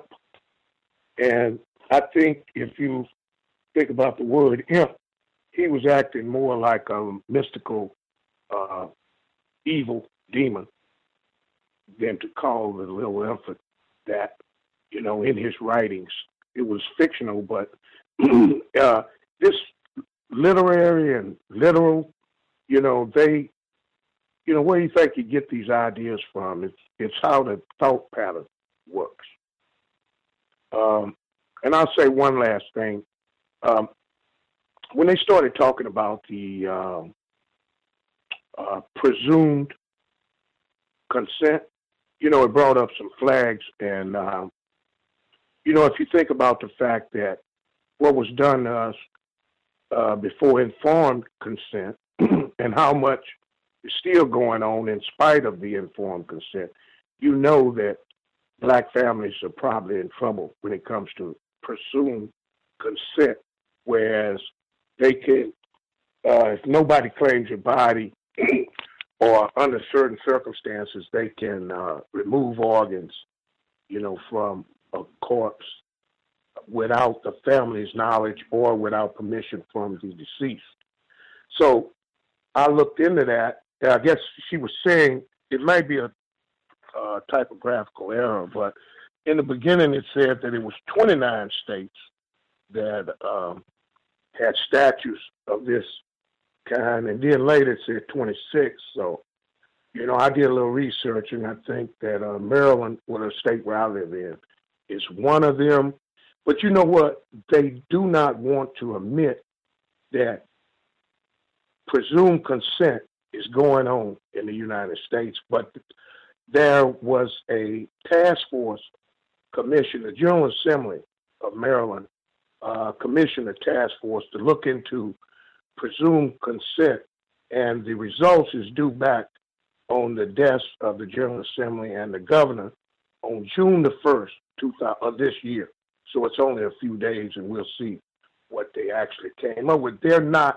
I called some donation places. I was trying to find out, how do you get this form to opt out? If something happened to me and I'm victim of a homicide or something, I don't want my organs to be missing before my family can claim the body. But it's very easy to donate organs. It's very difficult to find any information about opting out or protecting yourself or against presumed consent. And I'll mute my line on that, give somebody else a chance, because I'll come back later and talk about the census. Okay, thanks for taking the call. For sure. Other folks who had a hand up, who wanted to participate, feel free to chime in. Can I be heard? Yes, sir. Greetings to you guys, Mr. Demery, Devin, all the callers and the listeners. Wow, this section is really profound. I'll start with page 137 because Devin touched on the subject I wanted to start with as well, and he did a great job. It says here on 137, I strove to depart, but something formed a bond of association between that dead nigger baby and myself, which held me to my place, my gaze riveted upon it. I just wanted such a subject, one I could carry up in my private room and dissect whilst I was waiting for my meal, something to while away my tedious hours with. Wow, this just says, like, literally, the destruction of the black body, genocide against niggers, is essentially how white savages pass their time. So he's basically saying, you know, and I can imagine how you're going to eat dinner after you're carving up a human a black baby. Just really speaks to how sick they really are. And the bottom of the page was something else that I found very telling. It says in Dr. W.J. McKnight's memoir, The Pioneer Doctor, Recollections of a Body Snatcher, he regales, reading with tales of his years as a cadaver procurer, including a section entitled How I Skinned a Nigger. One especially repugnant tale manages to combine racism with implied sexual aggression and actual medical cannibalism. His fellow medical students play a prank upon McKnight by placing a cadaver in the bed of his darkened bedroom. Sliding into bed, he feels the body, turns on the light, and sees that it's the cadaver is that of an African-American woman, whom he dubs Black Sue. Admiring neither her color nor her temperature, he exacts his revenge by cutting flesh from her body and arranging for it to be cooked and served to his tormentors. Such cadaver stories reflect the importance of enduring anatomy and dissection as a rite of passage and bonding ritual for medical students. Medical aggression against black bodies, whether literal or literary, not only serve to foster cohesion among students, but also place blacks firmly outside the medical circle. And it just really speaks to the fact that, you know, racism, white supremacy is a rallying cry for white people. This is everything that we've talked about. It's a religion. It's their culture. It's in their DNA. It just really proves without question that they are just the most savage creatures that have ever been allowed to walk the face of the earth. And for him to, and it brings me to mummies, cannibals, and vampires too. I thought about that the moment that that passage was read, but it just really speaks a lot about white psychopathology. Page 139, there's a section that says no one has documented how much larger, but the troubling disproportionate prevalence of black body parts such as organs, corneas, and other tissues is suggestive that blacks also make up a greatly disproportionate number of entire bodies that are used in research. An overrepresentation of black body parts and organs in transplantation and in industry is driven by legal and medical policies, such as the 1987 amendment of the UAGA, which licensed the non-consensual retrieval of black body parts. That made me think of, I believe his name was Kendrick Johnson, the young black male that was found with newspaper stuffed in his body and all of his organs missing. I think you had said, correct me if I'm wrong, or spoke about the fact that something similar happened to Trayvon Martin, and it just really speaks to the fact that there is an incredible clandestine industry of organ procurement, and that they'll do anything to steal our body parts for all kinds of unspeakable atrocities that they continue to practice on us. This one made me think of right now stuff that's happening in the news. This section is on the page 140. It says, it is blacks whose organs and tissues are most likely to be appropriated via presumed consent by coroners after autopsy, because coroners autopsy the bodies of persons who die in catastrophic accidents or homicides. And during the same period that presumed consent statutes were enacted, the homicide rates of blacks and Latinos skyrocketed. Since 1980, black Americans have remained 6 to 8 times more likely than whites to be murdered. This makes me think of Chicago, makes me think of New York City in the 80s when we were pushing the over 2G murder rate. It's just interesting how our death is facilitating this industry, and how it actually skyrocketed after the fact that they enacted this statute, which also makes me think of something that Pam talked about when she was talking about the fact that she does not believe, which I don't either, that all of these deaths are black people killing black people, that they're probably, whether it's, like she said, white militia groups, some one of the Alphabet Boys, police organizations that are facilitating this death too, and just attributing it to black people. It reminds me of L.A. after the Crips and Bloods had formed a truce, and it was actually they came out that it was L.A. police officers. And one in particular took a car from a gangbanger, his red Cadillac, and went around shooting at Crips. And they talked about the fact that it was cops that basically went around shooting at other gang members and posing as the opposite side, which facilitated the deterioration of that truce. So this really speaks to us really thinking about what we do to one another and the whole concept of black self-respect in regards to preserving black life. I'm not going to try not to take too much time, and I'll probably end up bringing up something later. But let me see.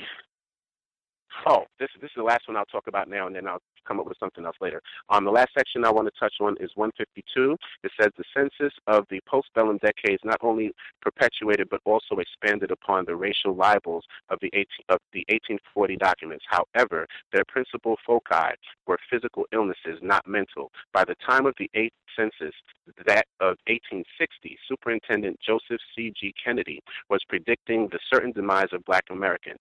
By the census of 1890, the black birth rate had fallen in relation to that of whites. Life insurance companies considered blacks uninsurable, and black extinction was actually predicted for the year 2000. These predictions dwelled upon the inherent and immutable physical inferiority that doomed the Negro and offered frequent predictions of his extinction. Census analysis ignored many environmental and external causes of illness among blacks, and blacks were held to be inherently susceptible to venereal diseases and to such black diseases, in quotes, as pellagra and imaginary diseases as hebitude and drapetomania and struma africana. This kind of just really speaks to me. It kind of says that they were planning to genocide American Africans by the year 2000. And obviously, we must be some of the most resilient people that God ever created for us to still be here at all under these circumstances. But for us to be at this point, thriving to the point where whites have a negative birth rate and we do not, speaks volumes. And this also speaks volumes to the fact that they were plotting hundreds of years ago to exterminate us. And we really need to think about that. Thank you so much for taking my call. I'll mute my line and give someone else a chance to speak. Sure. Other folks that we have not heard from, feel free if you have commentary. May I be heard? Yes, ma'am. This is Martha. Hello, everyone. This recent chapter that we're reading sort of made me sick. Prior to us getting together, this is just unbelievable. I mean, this goes beyond any type of psychology you can imagine. I don't think the psychology we know today does this justice, does these people any justice. They are like beyond any understanding. Okay. And what I want to really say is it's no way that every white person has to be racist. They had to be, because when I was reading this book, and then when I heard the narrator, when I heard all these type of phrases like widely known, powerful statistical arguments, scientific theories of racial inferiority, manipulation of data, practice widely, this was their culture. They were socialized. This was their whole socialization process. And I always say that socialization is a recipe. It's just a lifelong recipe. They have to be racist. There was nothing else going on. That the primary feature of that time was black and white behavior. Nothing else was really going on that they could say, I'm not racist, or, my ancestors were not racist. All of this has been handed down to them, and it's still going on today. I mean, it has not stop. So for them to think they're not racist, which I don't believe them anyway, it's just ridiculous. It's still going on today. Medical experiments, mental health experiments, manipulation of the data, keeping information away from us, robbing our people of their organs. I mean, there's no way these people cannot say that they are not racist. No way. No way. And I recall the other night when you and Pam said that statistics are extremely low, maybe 1 or 2% of us marrying these people. Well, that's the most positive thing I've heard about us in my entire life is a nation of people. That's very positive. And it made me feel good when you said that, because we know, we may not know on a practical, everyday level, but we know as a nation of people what we up against. We may not know how to approach them or get rid of them or, whatever. But I think as a nation, we know. We've been socialized in these murderous, horrific events that they put us through. This is our socialization process, so we handed down the information to our people, whether our people know it or not. Someone told you or told us about this, maybe in a implied way, maybe directly, but we know. I think we feel it as a group of people. And that's why we don't marry them. But it's no way. If you just go throughout this book and read all these different phases that they're talking about, it was in journals, it was in institutions, it was in memoirs, it was here, everything was recorded. And it's still going on today. So that's all I want to say. But my question really is, why are we still here? And that's not rhetorical. That is not a rhetorical question. Thank you for listening. Folks that we have not heard from, did y'all have commentary that you wanted to add? Feel free.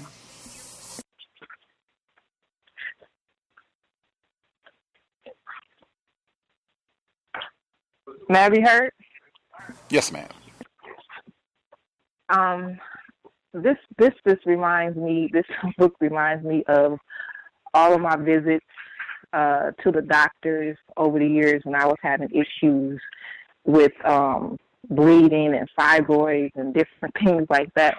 And every doctor, saying, get a hysterectomy. They just want to just take all your stuff out. Like no other options that they give. Just every time, just take all your, just get the hysterectomy done.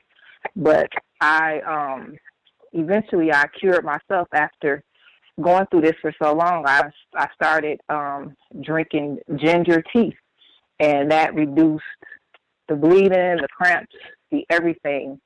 But yeah, that's this book. Yeah, it made me sick to my stomach too.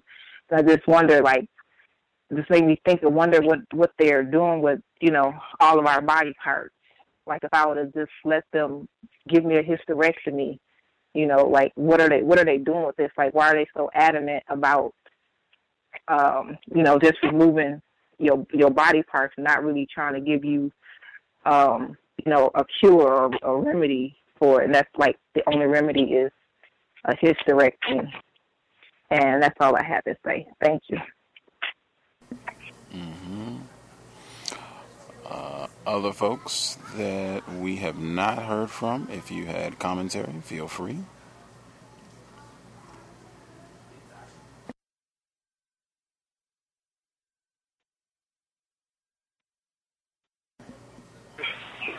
Good evening. Shall I be heard? Yes, sir. Good evening, Gus. Good evening to all the callers. Everyone has free commentary.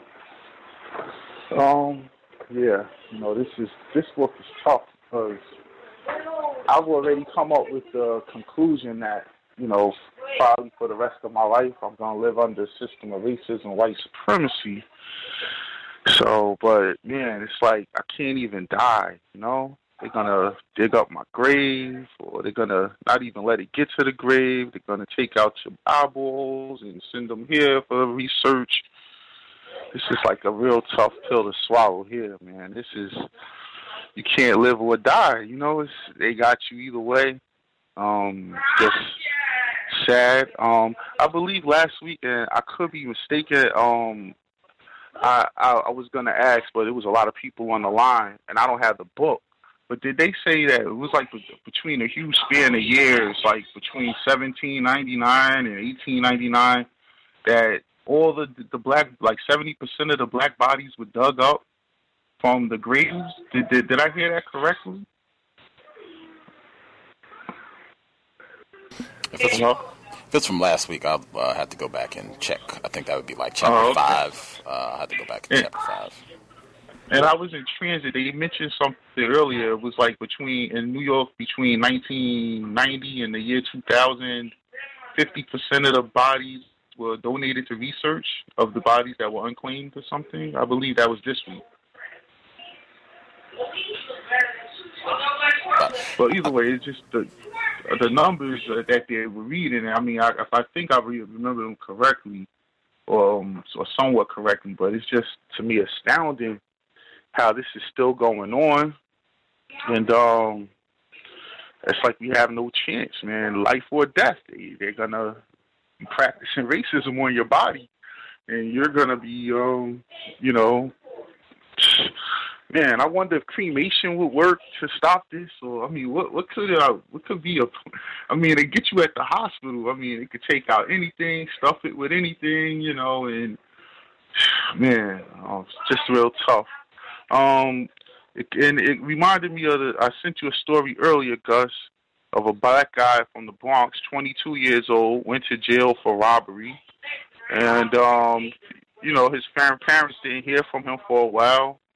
It was like a month, so they wrote us some letters. He never replied, so they looked into it. They went onto the website, and he was dead. And then no one ever called him, told them that he died. And then when they went up to the jail, we don't know where the body is. So, I mean, he could have been donated to research alive for all we know. I mean, the people in jail have no rights over their body. They're practically slaves as per the 13th Amendment. So it's even if you're free, I mean, you know, you're in the medical center. They take out this for this person or that for that person, and just go to your parents or your wife and say, "Oh, he's dead. You know, we couldn't save him," and you'll never know. No one ever know anything. And it's, man, I'll mute my line. Thank you. The statistic that I found just off top relating to last week, I think that was the first one that you said you weren't sure, was that historian Todd Savitt inventoried Richmond medical journals that describe procedures upon 198 patients between 1851 and 1860 and found that by most conservative estimates, blacks constituted 48.7% of the bodies that they were using, corpses that they were using. And that paragraph continues. Walter Fisher suggested an even greater racial disparity of the 17 cases discussed in Richmond Medical Society meetings between 1853 and 1854. 10 were black. And she just goes on. I think you had said, was it a wider range of years? I haven't found anything that gives a wider range going into the 1900s. Yeah, what I was talking about from last week, it had to do with the grave diggers. Mm-hmm. And how many graves were dug up between a certain amount of time. I think it was like at some of the black burial grounds. Like I said, I don't have the book, and I've been in transit, you know, each time that is, so I haven't had time to like write things down and really, you know, do anything like that. So I'm just going off of what I, you know, think I heard. But I'm paying attention, I'm listening, and I'm learning. Thank you. For sure. Somebody else recalled us from last week that what he was talking about specifically, I think that would be probably chapter 4 or chapter 5, if memory serves, what he's talking about with the grave robbing, chapter 4, chapter 5, where most of that information is, if you have the exact statistic or the date range. Anybody that we missed? Anybody who had a hand up that we have not heard from?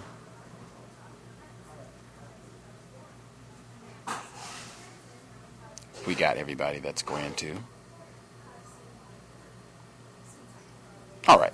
I will assume we got everybody. If you had commentary and you have not shared, do not wait till the last minute. Go ahead and get your hand up now if you have any comments that you would like to share. Some of the things that I wrote down, you all, great observations already included. I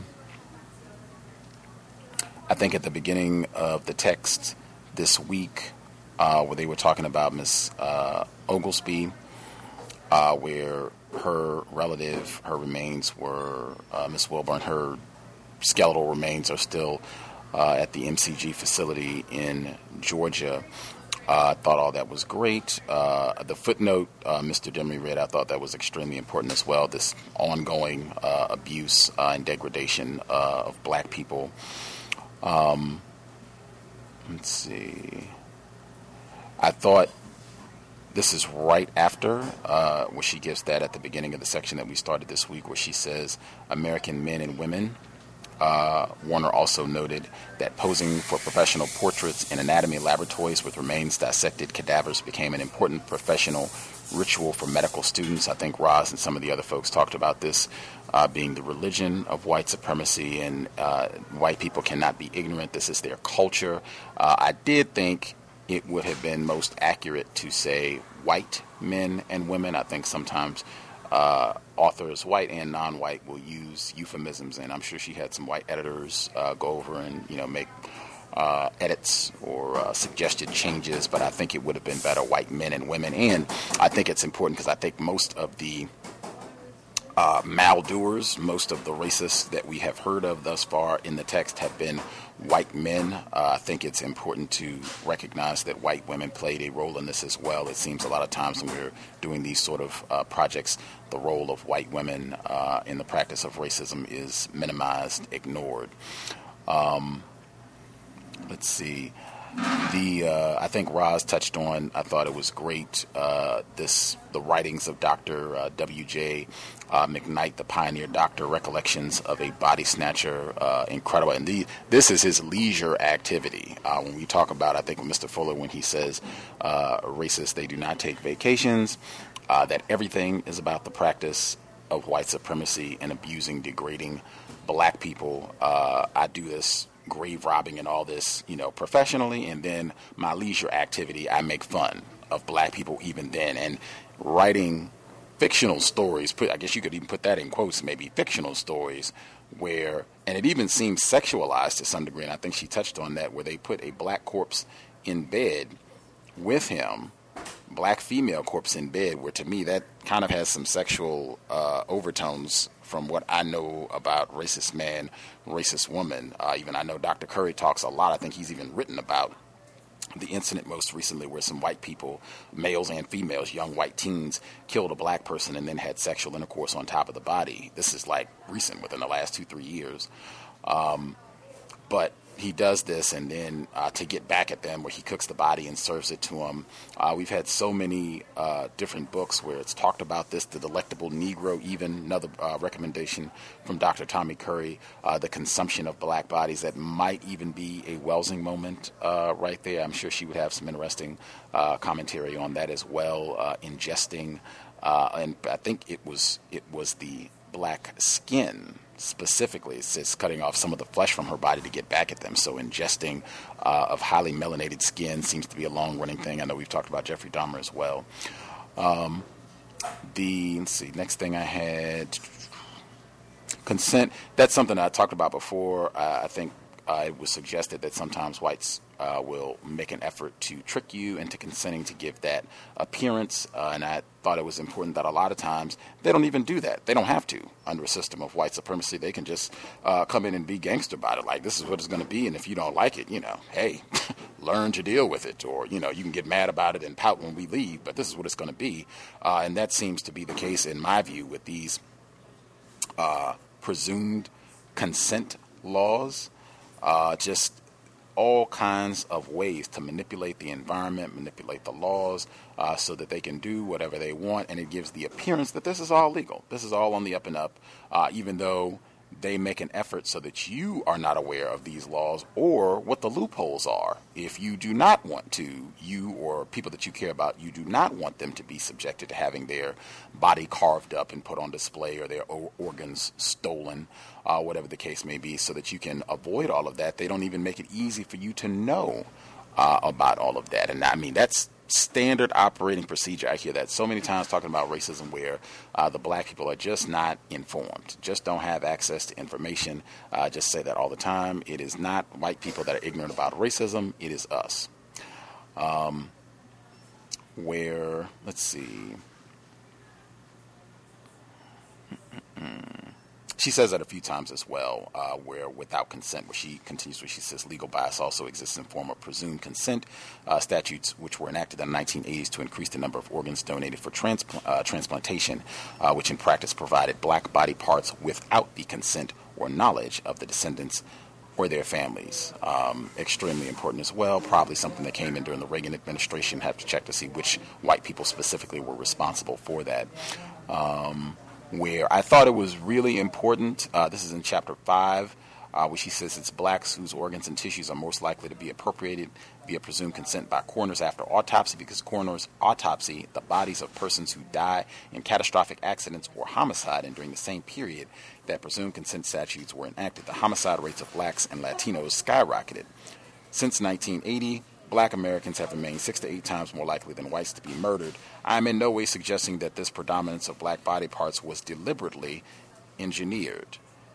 We have not quite read half of the book, although we are very close. We've done about 40% or so, give or take.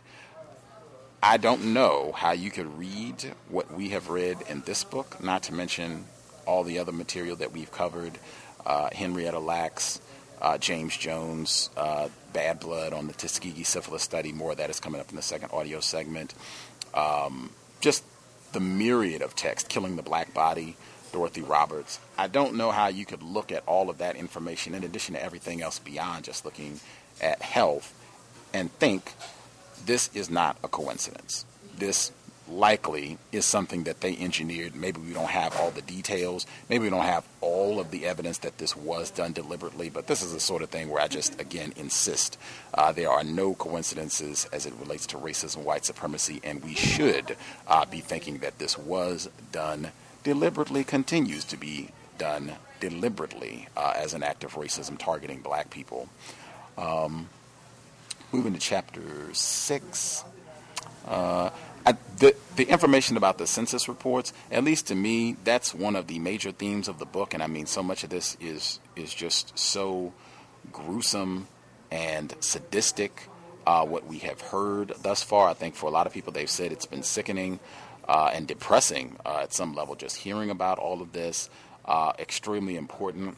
But that's one of the huge things that I think has kind of been, it's not depressing, it's not as exciting, but the deception, the out-and-out deliberate fraud. She mentioned that at the very beginning of the book, where she talked about all of these top institutions across the countries, colleges and universities, some of them Ivy League schools, where they have been caught, where they're making up data, where they're supposed to be publishing these studies and statistics that say this and say that, and this new trend and that. And then you come to find out that some white person in the lab just made this up. Just made it up, put it out, put it in a book, put our names on it, it'll look great. Take it down to, the lab, take it down to Staples or what have you, and get some nice binding on it and what have you, make it look really pretty, get a heavyweight paper, and yeah, people will believe whatever we say. And then you find out 10 years later, oh my God, this is total fraud. That has been mentioned in this book over and over and over and over.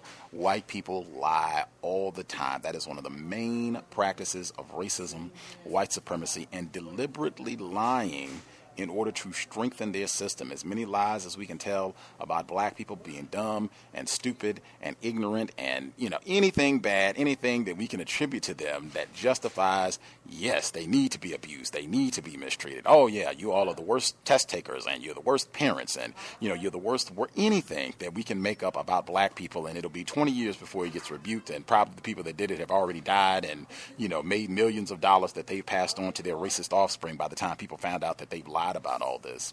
I thought that was especially important because she noted how the lies change as they need them to strengthen their system. Just continuing with some of what she talked about with all this, where she says, this is, well, for me it's 309, but she says, therefore the census apologists saw preventive and corrective measures such as better housing. Oh, that's not the correct one. Where she says, there we go. Okay, wrong page. 311 is 2 pages over. Where she says the advent of the 20th century saw a complete reversal of a basic mantra of scientific racism. Medicine had once justified slavery on the basis that blacks were hardier than whites, so were ideally suited to survive and to work in harsh climates that would have meant death to more delicate whites. Now it was African Americans who were adjudged too delicate to survive. A familiar theme of medical journals and popular magazine articles alike became, would blacks survive the new century? And I think you see the same sort of thing now. I mean, it's just rampant throughout the system of white supremacy, where they can come one day and they'll tell you that, oh, this is great. I mean, you can apply this to any area of of racism, white supremacy, any area of people activity, where they will come one day and tell you this set of lies, and then come the next day and go the exact opposite direction, whatever is going to work, whatever we need to say. And again, if you don't like it, well, you don't exactly have the muscle to do anything about it. So, you'll just have to live with that too. We had a Breaking Bad moment where she mentioned Heisenberg. This was the page before the paragraph that I just read. One of the delicious paradoxes of quantum physics is the Heisenberg uncertainty principle, which warns that the very act of measurement changes the entity being measured. People who followed Breaking Bad, Walter White, the main character, who is a drug-dealing killer white man and a school teacher on top of it, his pseudonym to get away with his criminal activity and murders is Heisenberg, after this German scientist. In their debates online, you can look his work to create an atomic bomb, that this person is still a revered scientist. I just thought that was funny that he pops up in this text as well. Also thought it was really important also, this is... Oops, went too far. During the Civil War, I think we talked about this as well. I think frequently people get some sort of notion that white people, just because they might have been on the Union side of the Civil War conflict, that they are not racist. Once again, that is a spectacular error. I think that gets propagated. It gets connected with Abraham Lincoln and John Brown and Harriet Beecher Stowe. All of these individuals, in my opinion, are still on the suspected race soldier list until proven otherwise. But where she says 88 of every 1,000 white volunteer soldiers in the Union Army died, but proportionally 1.5 times more black Union soldiers, 148 per 1,000, succumbed. One Northern officer declared, "You can't replace these white boys, but if a nigger dies, all you have to do is send out and get another one." Excellent bit of information. You can file that one away anytime someone tries to go with that logic. Once again, that, the Unions, right on. They were with us, and they, downed the Confederacy. And keep that in mind as well when they try and act like it's just the Confederacy, just the Southern whites that were racist and bad. Let's see. There was one other piece of information. When she was giving out the report, I thought I highlighted, I might have missed it to make sure that I get the individual's name. But when he was talking about the diseases, I did highlight it, right on. When she was highlighting the diseases and they were talking about pellagra, this is, for me, it's on 313. And he says, no, I don't think pellagra is a, disease of the Negroes. I think this is just bad diet, bad nutrition. White people can get this too. This can be corrected. They didn't care. She says he, proved this. He did this by limiting a group of white jail inmates to strict diet, one similar to one on which poor blacks and subsisted for centuries. Because they developed the disease, Goldberger was able to demonstrate that pellagra was not infectious, but a deficiency disease that affected blacks and whites alike. Goldberger had divorced pellagra from race, but unfortunately this revelation was resented and ignored.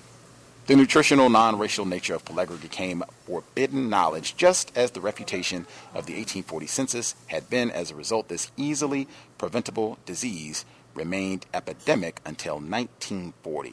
I think that's hugely important when we talk about racism, white supremacy. Again, white people are not ignorant. when they are presented with information that totally contradicts their racist concepts, their lies, we don't care. It's not that we're ignorant. It's not that we're poorly informed. We don't care. This is what we want to do. This is what we want to promote. And I suspect, even ignoring this, I'm sure that some white people were harmed. Some white people ended up getting pellagra, who should not have been, who could have avoided all of this if they had just done the correct thing. They don't care about doing the correct thing, even if that means some white people suffer. Oh, well, this is what we're about doing, and, just chalk that up to a part of the war strategy.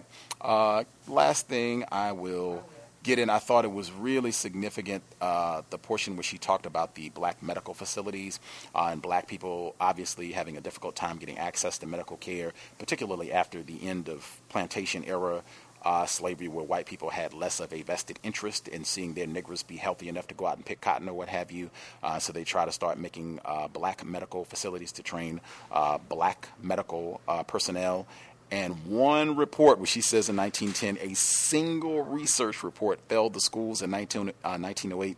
The Carnegie Foundation for the Advancement of Teaching invited the influential Dr. Abraham Flexner to critique the nation's 147 medical schools. When Flexner's report was published 2 years later, it damned all but 2 black medical schools, Howard and Meharry, as substandard, sounding the death knell for the others, which subsequently found it impossible to attract funding predominantly from whites. Extremely important, in my opinion, once again, just showing the power of white words and a system of racism, white supremacy. All it takes is one report, one white person, and bang, knock down all of these institutions. Some of these HBCUs are still struggling today. I just thought that was really important, and I will hush there. Do we have anybody who had any quick commentary they wanted to get in before we get to the second audio segment? Can I be heard? Yes, sir. Yes. You actually touched on one of the things I was going to bring up, actually. So I won't speak on that as of right now. But there was one other thing I wanted to discuss that I don't think you might have touched on. Oh, here it is. It says the medical screeds indicate that Dr. Peter Bryce, superintendent of the Alabama Insane Hospital, thought of himself as progressive.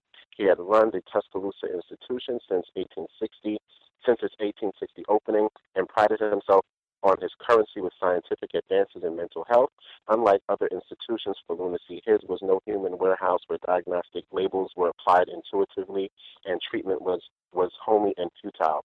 Bryce was scientific. He compiled carefully annotated case histories and observed patients closely before hazarding a diagnosis informed by the very latest in medical research, even research on blacks. For unlike most Southern asylums, Bryce has admitted few black patients. In 1867, he had admitted a former slave of his, and now, the very next year, hypervigilant 45-year-old ex-slave named John Patterson had been brought for treatment. Patterson was clearly manic, possessed of an unfocused, energetic furor that Bryce had encountered often. The doctor believed that, as with other blacks with this condition, the psychological pressure of caring for himself when Patterson possessed neither the intelligence nor the judgment to do had proved too great, and Patterson had sunk into madness. Hence, Patterson's mania could have only one cause: diagnosis, freedom, wrote Bryce. This really speaks to me to the fact that, again, it's their religion, it's their way of life, white supremacy, and anything that has to do with African liberation is mental illness. So they've literally turned everything on its head as far as science is concerned, as far as any sort of really, I look at every scientific article with a skewed eye because I know that everything that they dictate has to do with white people and white supremacy. And this just speaks to, nothing about them is accurate or scientific. It's racist white supremacists, and that, like I said, that's all that matters. This is what we want to do. We don't care about the facts. We don't care about, what the truth is. Our truth, the white supremacist truth, is the only truth. Thank you, and I'll mute my line. Mm-hmm. We have a final comment anybody wanted to get in that you can do in 60 seconds or less before we get to the second audio segment? Yes, may I be heard? Yes, sir. Okay, when they were talking about the census, first of all, they were saying making the all-important racial assessment was a quitoic task. Census marshals had been told to go from house to house And then later on it said, such a simplistic assessment of people who were various mixtures of Native American, African, European was a Herculean task in itself, and determining race was made futile. And I kind of had a problem with that word futile because, these Marshall census takers were white people, and so they were tasked to classify others as white, and one of the requirements for being white is to be able to distinguish a white person. And then it says here that if they had any problem labeling them, they would go by the neighbor rule, where they go ask your neighbor, or either look at a family member and determine your race by a member of the family. So if that old saying goes, if you had a black sheep in your family, you might all get designated or classified as white people. But, they had a plan for that census. I think the census was just the beginning of what they had planned to do as far as putting blacks into armed houses and insane asylums, and then it would be easy accessible to get their bodies for dissection and research. I'll mute my line on that. Thanks. Absolutely. That certainly continues today. If I can mention again, Protest Psychosis, where a recent book that came out where it talks about just in the system of racism, white people, like with racial classifications, we do the classifying for the quote-unquote mental illnesses and diseases. If you want to think about ADHD as well with Dr. Umar, we do the classifying. So, we'll just label you niggers whatever we want, and then we can do whatever we want with you. Quickly, there was a reference to Grave Offense by Emily Bazelin, where she's talking about like current day practices in terms of where they get these bodies from, that they're going to do research and carve up and all that stuff. Just quickly, she says, some anatomy programs may not want to talk because their cadavers still include unclaimed body. New York City, for example, has one of the highest concentrations of medical students in the world. 4 schools located upstate ship extra bodies when they have them to the city's many autonomy anatomy programs, but those contributions usually don't make up the shortfall, so programs that need more cadavers take advantage of today's version of the 1854 Bone Bill. Of the 12,000 or so bodies used in New York State during the 1999-2000 academic year, almost 10% were unclaimed corpses from city morgues. I strongly suspect that a substantial proportion of these unclaimed bodies are black people. We will get to the second audio segment. If you did not get to comment, told you not to wait till the last minute, we will get you once we finish with the second audio segment.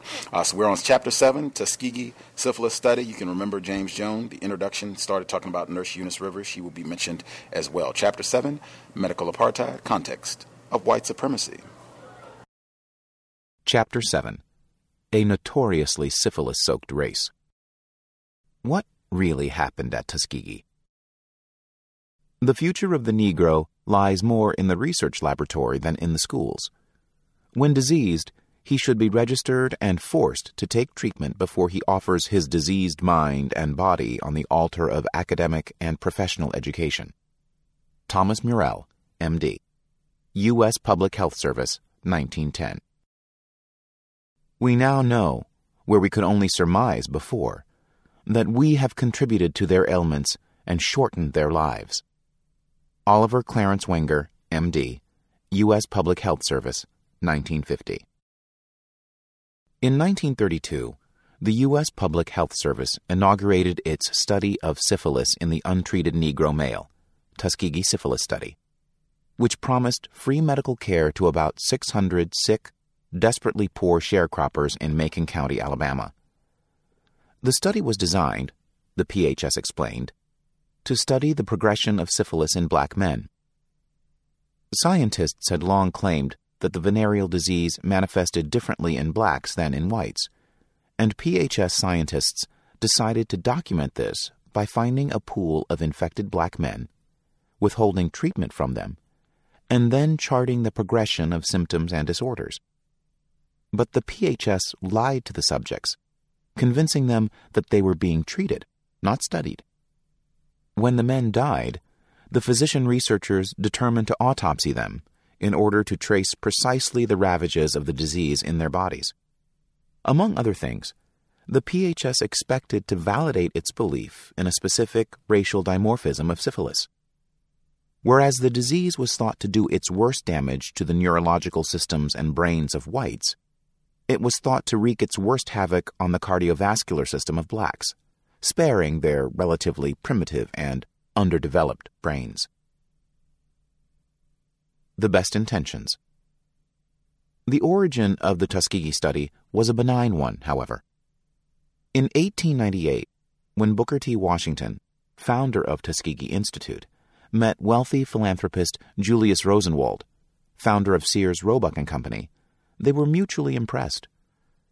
The head of the Rosenwald Foundation, who had a history of initiating self-sustaining black economic programs, had already generously supported beneficent research and self-sustaining industrial initiatives among black Southerners. He recognized in Tuskegee Institute a potential center of black industry, and in Washington, the man who could realize this potential. Rosenwald also realized that Tuskegee's promise was surrounded by the grinding poverty, public health vacuum, poor health, and rampant infectious disease of Macon County, and that this dreary indigence would stifle its potential workforce and limit its industrial growth. Together, he and Washington planned a Tuskegee-based program to provide medical treatment for Macon County, a system that began in earnest in the late 1920s. By that time, slavery had ended in Macon County nearly 70 years earlier, but in name only. Except for the staff and students of Tuskegee Institute, later to be called Tuskegee University, most of the county's 27,000 blacks lived the same lives as had their enslaved forebears. In 1932, 82% of its residents were black, and half of these lived far below the poverty line. Their median income was $1 a day. But like their enslaved forebears, they never saw a dollar from one year to the next. Trapped in the usurious cycle of tenant cotton farming, they were chained by debt and forced to work the same land as had their enslaved grandparents, and, like Alabama's slaves, they owned nothing, not even the crumbling shacks they lived in.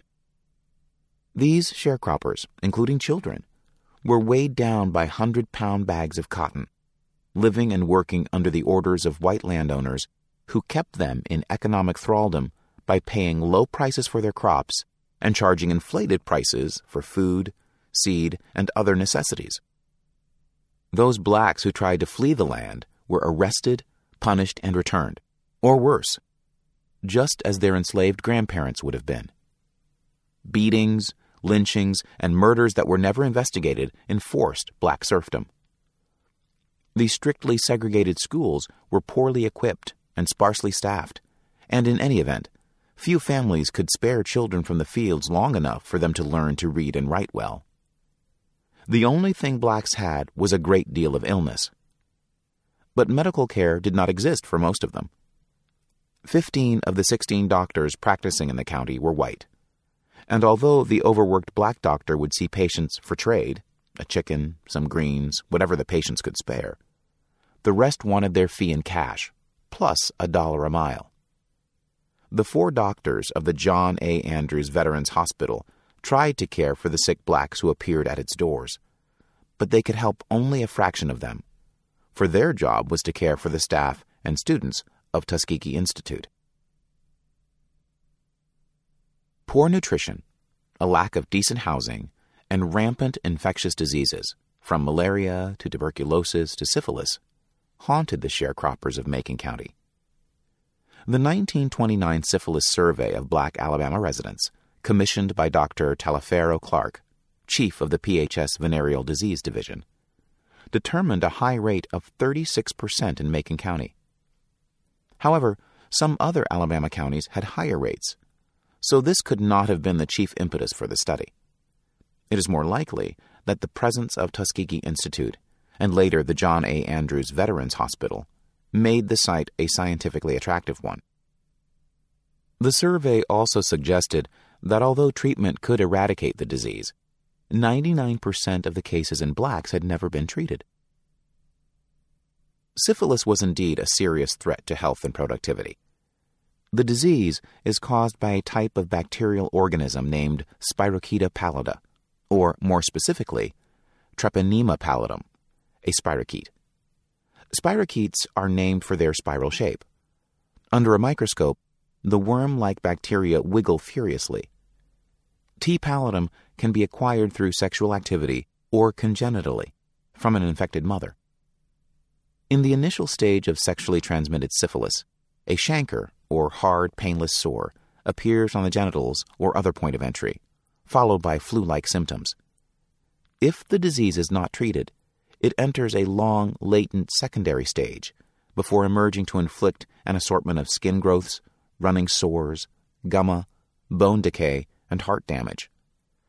The final, tertiary stage of syphilis may erupt several decades later, causing profound neurological damage, blindness, insanity, paresis, paralysis, and death. Because 30 years or more can intervene between the onset of syphilis and the dramatic mental symptoms of paresis, or tertiary syphilis, it was thought to be a separate mental disease until the mid-1940s, when antibiotics, particularly penicillin, were discovered to cure it, and it was belatedly recognized as the final stage of an infectious illness, syphilis. Rosenwald responded by earmarking money for syphilis treatment programs. Unfortunately, his wealth was consumed in the stock market crash of 1929, and with it vanished the support for Macon County's economic and disease treatment programs. The U.S. Public Health Service stepped in. But PHS physicians never shared Rosenwald's goal of black self-sufficiency. The writings of its doctors reveal a lack of faith in African Americans' ability to manage their own economic and health issues. PHS physician Thomas W. Morrell, M.D., expressed ambivalence about the possibility and even the advisability of eradicating syphilis among black Americans. So the scourge sweeps among them. Those that are treated are only half cured, and the effort to assimilate a complex civilization drives their diseased minds until the results are criminal records. Perhaps here, in conjunction with tuberculosis, will be the end of the Negro problem. Disease will accomplish what man cannot do. PHS doctors portrayed black Alabamans as resistant to health measures, intellectually inferior, impetuous, degenerate, and above all, at the mercy of frighteningly powerful sex drives. Morality among these people is almost a joke, and only assumed as a matter of convenience, sneered Morrell. Such medical speculation fostered an image of African Americans as sexually promiscuous and infected with syphilis, an impression that doctors reinforced with pithy sayings. Virtue in the Negro race is like angels' visits, few and far between. In a practice of 16 years in the South, I have never examined a virgin over 14 years of age, alleged Dr. Daniel D. Quillen of Athens, Georgia. Their point was that such sexual irresponsibility doomed blacks to chronic syphilitic infection. The PHS castigated blacks as a notoriously syphilis-soaked race, and Morrell predicted another 50 years will find an unsyphilitic Negro a freak, unless some such procedure as vaccination comes to the relief of the race, and that in the hands of a compelling law. Dr. Frank Lidston theorized that black men were more likely than white men to spread venereal diseases. The Negro's well-known sexual impetuosity may account for more abrasions of the integument of the sexual organs, and therefore more frequent infections than are found in the white race. With imagination, rather than evidence as his guide, Dr. S.S. Hindman estimated the national prevalence of syphilis among blacks at 95%. But because clinical examinations did not support such widespread infection among blacks, Dr. Joseph Moore militated for Wassermann tests on all black men, opining that a mere history of a penile sore only would not be adequate, inasmuch as the average Negro has as many penile sores as a rabbit has offspring. Despite the PHS physician's cracker barrel wisdom, family histories and clinical assessments revealed that 61% of the true syphilis cases in Macon County were not contracted through sexual activity, but were congenital, non-venereal syphilis. Medical researchers consistently ignored this fact in their publications and in their investigations. They persistently characterized syphilis in blacks as due to sexual profligacy. However, not all the men who tested positive for syphilis via the Wassermann test really had the disease.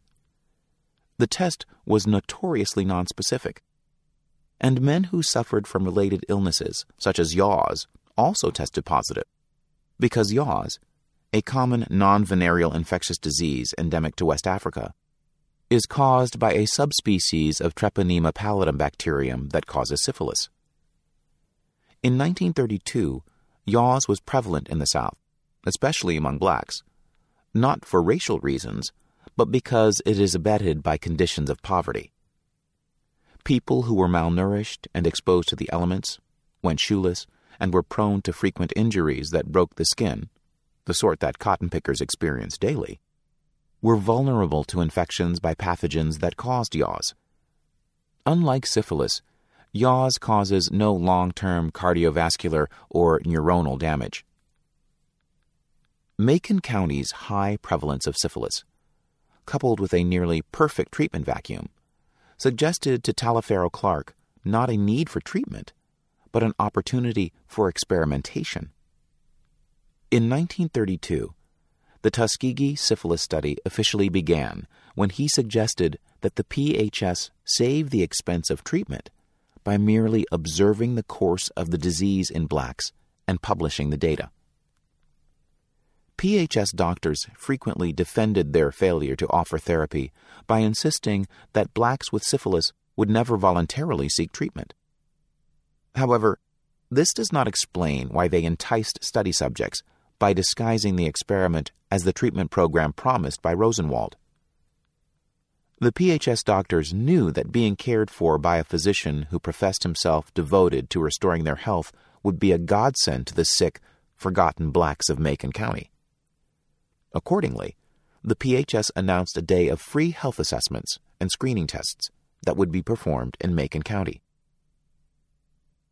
PHS nurse Eunice Rivers remembers that the clinic was overflooded with people coming in to get their blood drawn. Oliver Clarence O.C. Wenger, M.D., wrote, "Of course the crowd milled around like so many sheep," adding that 316 were given treatment before 2 p.m. Most had never seen a doctor before.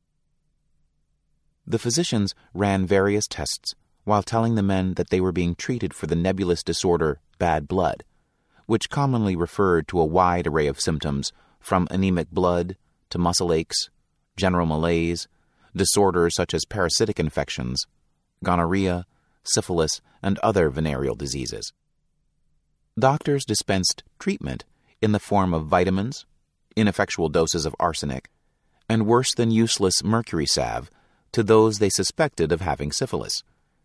Mercury had been used to treat syphilis for centuries, but, as described in Chapter 1, it was ineffectual and caused devastating side effects, such as injury to the nervous system, profound mental deficits, hair and tooth loss, kidney and heart disease, and lung injury.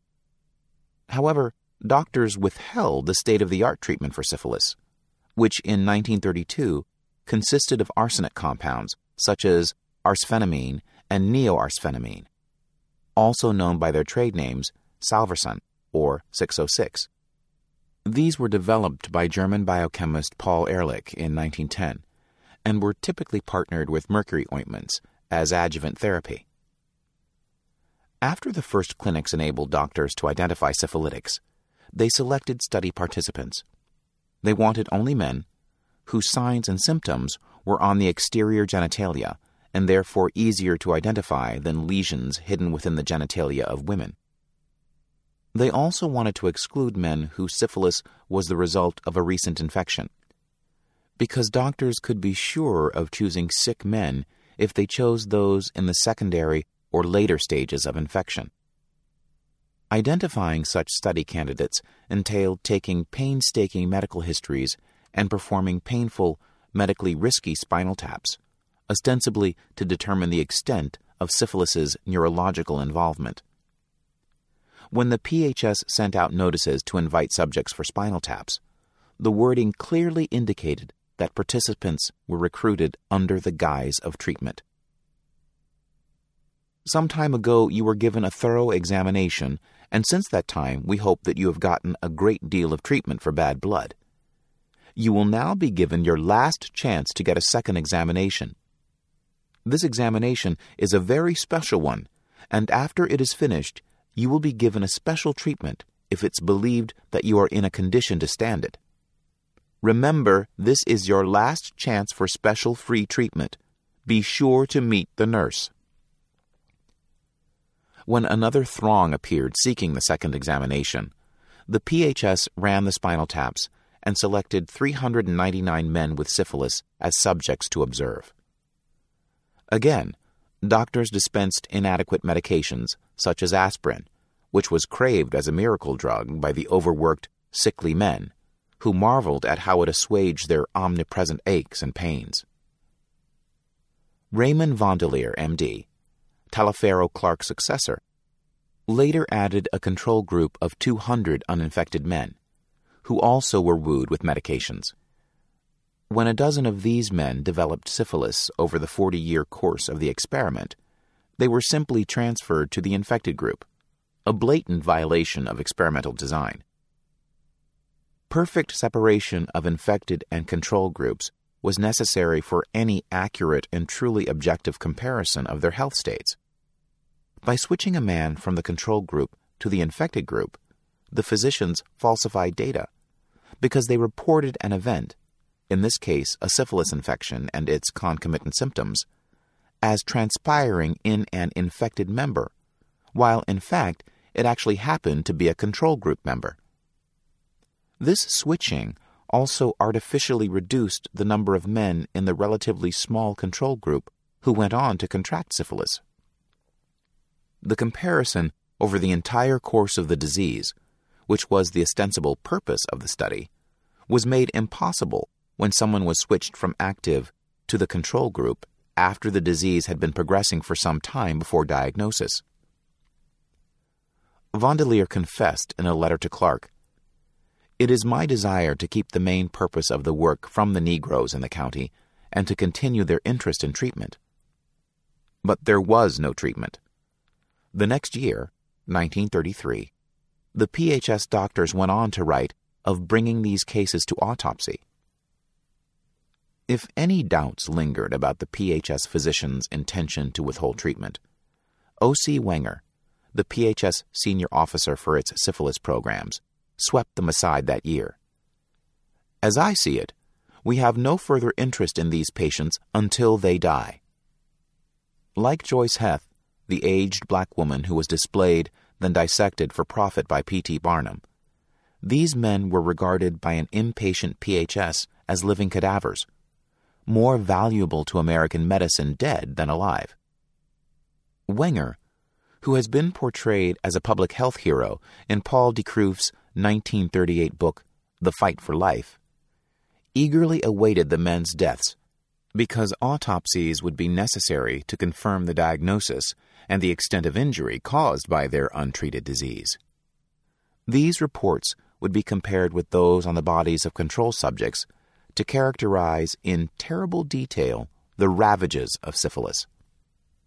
However, the physicians anticipated difficulty in obtaining the men's bodies for autopsy, largely because, as we discussed in Chapter 5, African Americans bitterly resented the fact that their bodies were often stolen and exploited for anatomical examination.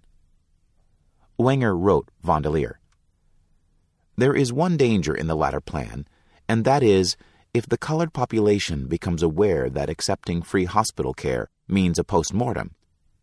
Every darky will leave Macon County. The only way we are going to get post-mortems is to have the demise take place in Dibble's, Eugene Dibble, M.D., the African-American director of the Tuskegee Medical Center, hospital. And when these colored folk are told that Dr. Dibble is now a government doctor too, they will have more confidence. The Surgeon General enlisted the Tuskegee hospitals to provide a site for spinal taps and autopsies, and he accordingly gave Dibble a PHS appointment. But because they feared losing track of the men before autopsy, the PHS doctors added inducements that maintain the treatment fiction. Eunice Rivers, the eldest daughter of a Georgia farmer and one of only 4 black public health nurses in the state of Alabama, was recruited from her dispiriting job as a night nurse at the John A. Andrew Hospital to serve as a scientific assistant, to assist in procedures and examinations and to keep track of the men. Rivers looked in on the men periodically and dispensed the medicines, mostly aspirin, iron tonic, and vitamins, that made them believe they were in treatment. Rivers injected a bit of variety into their lives of drudgery and dispiriting poverty when she drove them into town for their doctor's appointments in a shiny black car and distributed the occasional inducements of $1 or $2. She waited while they visited friends and marveled at the manicured university lawns and the painted shops on the city streets. She listened sympathetically to the litany of sicknesses, deaths, and family woes, and helped when she could. She interceded on their behalf when the doctors were especially brusque or derisive. She was their friend. However, the men did not know that Rivers was also charged with tracking their movements, ultimately to ensure their presence at autopsy, which she didn't mention to the men but would describe to their survivors as an operation to gain their assent. The PHS doctors still feared that the men would evade the hospital and die at home, cheating the researchers of the chance to autopsy them. So they offered free burials as an inducement. The Milbank Fund, an organization with strong eugenic leanings, agreed to pay the $50 fee, which was split by the funeral parlor and the physician who performed the autopsy. The men had the peace of mind of knowing that they would not end up unburied or in a potter's field. But this reassurance was illusory, because the chief reason they feared indigent burial was their fear of being autopsied first, and this was to be their precise medical fate. The syphilitic men were monitored so well that most received no treatment for 40 years, despite the myriad dramatic changes in the medical landscape between 1932 and 1972. In 1934, PHS doctors met with local black doctors and asked them not to treat the men who were receiving care in the research study. The black doctors agreed. In 1941, the PHS circulated a list of subjects' names to the draft board, instructing military physicians not to treat any men who were inducted. When the United States entered World War II, Tuskegee syphilis study subjects were exempted from the draft because the PHS feared that they would be treated for syphilis in the military. In the early 1940s, some study participants made their way to the PHS's fast-track VD treatment clinics, which were vociferously dedicated to the eradication of syphilis. But a list of their names had preceded them, and most were physically removed. When penicillin proved an effective and safe cure for syphilis in 1943, a vigorous national program of treatment ensued, and some determined subjects did succeed in circumventing the government dragnet to obtain treatment. 30 men, 7.5% of the infected study participants, managed to obtain an effective degree of treatment, prompting Vandelier to worry that the treatment might interfere with the study data. "I hope that the availability of antibiotics has not interfered too much with this project," he wrote to scientist Stanley H. Schumann early in 1952. PHS doctors knew that this degree of treatment hopelessly polluted any data that they might salvage from the study. So they later put up a fictitious spin on the numbers of participants who had received adequate treatment, bolstered by the oft-repeated fiction that the blacks did not want or seek out medical care. these men still regard hospitals and medicine with suspicion and prefer an occasional dose of time-honored herbs or tonics to modern drugs. As men began to die, the PHS performed autopsies and regularly published the results in medical journals. They even shared study results at a 1936 American Medical Association meeting, which means many white physicians were informed of the study's details, but not African American physicians, who were largely barred from AMA membership. The 1936 AMA report revealed that 84% of the infected subjects showed signs of illness.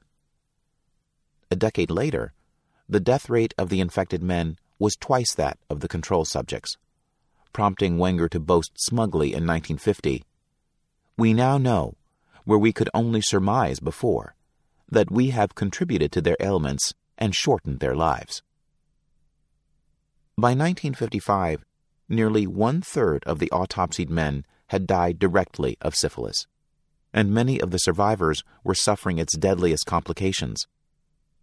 40 wives were infected, and at least 19 children were born with syphilitic birth defects. In 1958, the PHS awarded a Certificate of Appreciation, signed by the Surgeon General and replete with a gold seal, to each infected man, along with $25, $1 for each year of the study.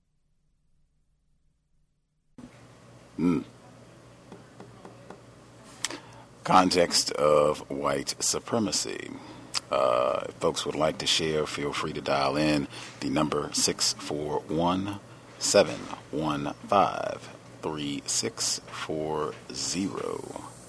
The code 564943 #.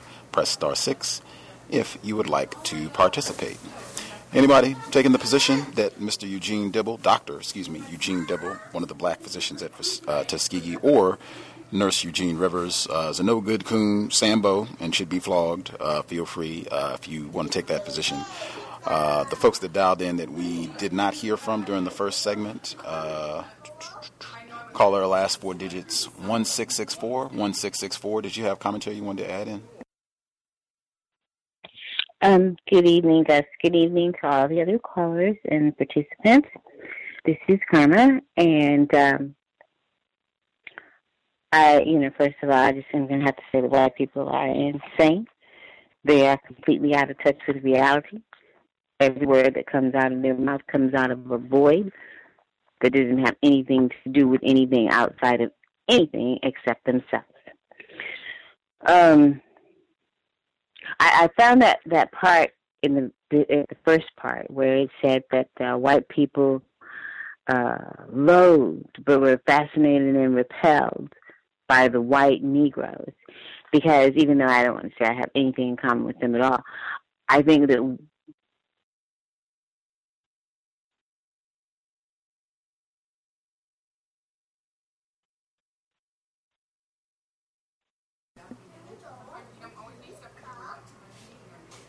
Karma, you still there? Not hearing you? Not hearing Karma. Not sure. You got muted. If there's interference with your line or what have you, but not hearing Karma. Lost you at White Negroes. Hopefully, it'll get corrected. Either she can call back in, or if she hit her mute button, or whatever the issue is. In the meantime, looks like she disconnected. She'll dial back, I'm sure. In the meantime, other folks who dialed in, who have a hand up, if you all had commentary you wanted to share, feel free.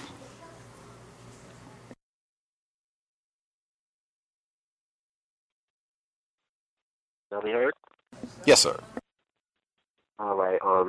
I missed a great portion of the second reading because I had to take care of something at home. But I came in to pick up at least two things I wanted to bring up. One was on page 184, where she writes, "There is one danger in the latter plan, and that is if the colored population becomes aware that accepting free hospital care means a post-mortem, every darky will leave Macon County. The only way we're going to get post-mortems is to have the demise take place in Dibble's hospital.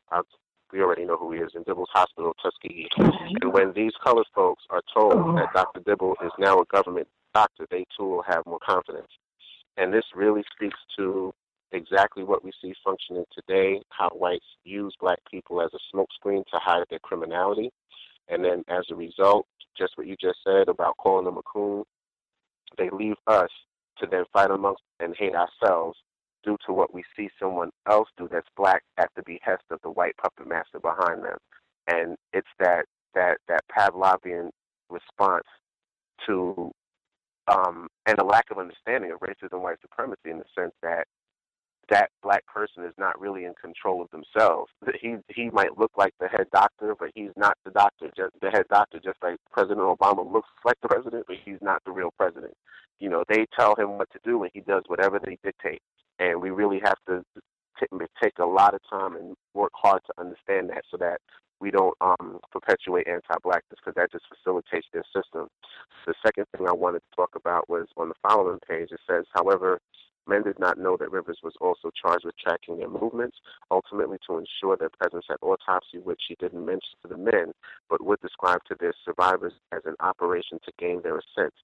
The PHS doctor still feared that the men would evade the hospital and die at home, cheating the researchers of the chance to autopsy them. So they offered free burials as an inducement.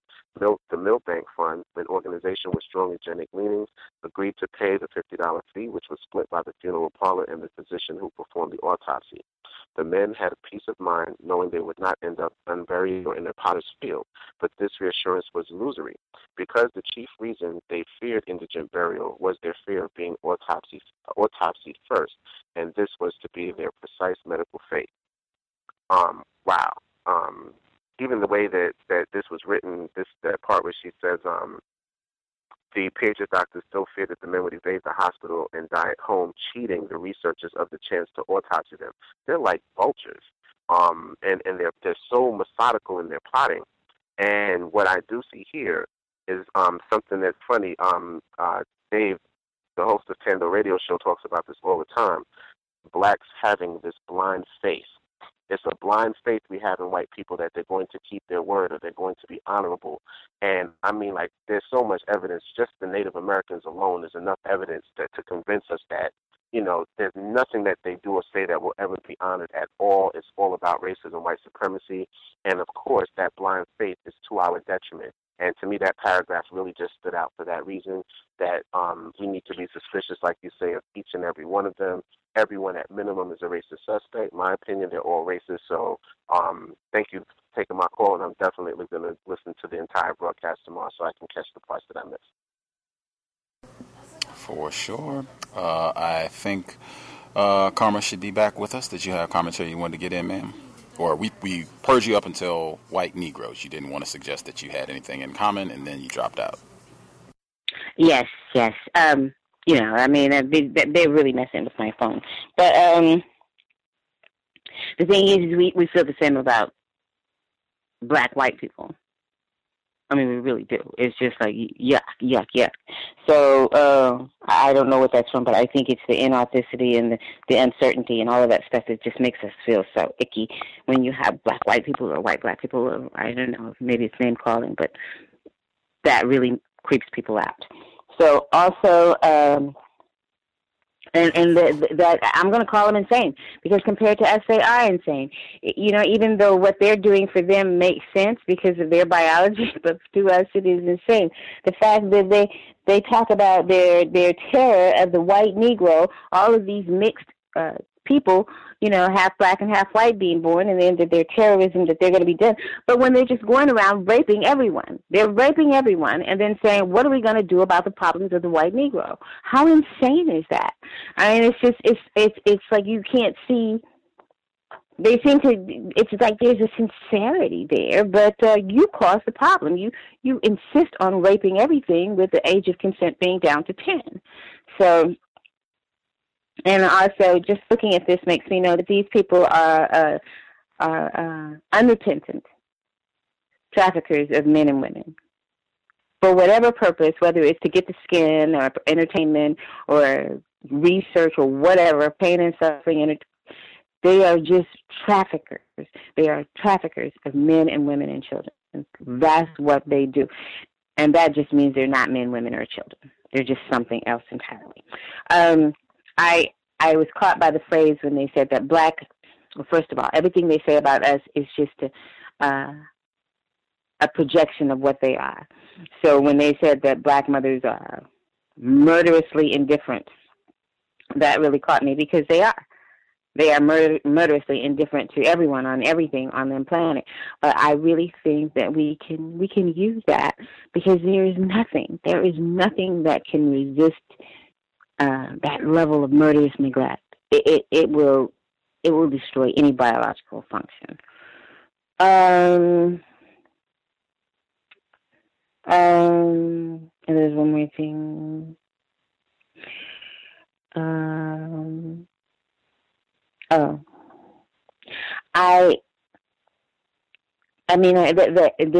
Here's this insanity again. They're desperate to find a difference in the physiology of black people and white people. So they're saying, white people, if they do get syphilis, it's just going to be this neurological syphilis because their brains are so precariously precise and well-balanced. And black people are going to get this cardiovascular system because, they're just little machines anyway. So they're desperate. They're desperate to do this study to find that out. And yet, they do all their studies on black people because of the similarity in physiology. I mean, I don't know if I'm making myself clear. One minute it's because we're different, and the next minute it's because we're the same. And I'm just realizing that when they started talking about yaws, which I've never heard of, and they said it was just mostly due to poverty and poor nutrition, it really reminds me of AIDS. And also the last thing I said, they are just one of their tools, one of their really, really, really tools that hasn't changed at all is biological warfare. They've been doing biological warfare. I mean, and we know it. We kind of know it. But just reading this book, with the syphilis and the TB, just let me know, they've been doing biological warfare forever, and those are just my observations. Retired firefighter, did you have commentary you wanted to get in, sir?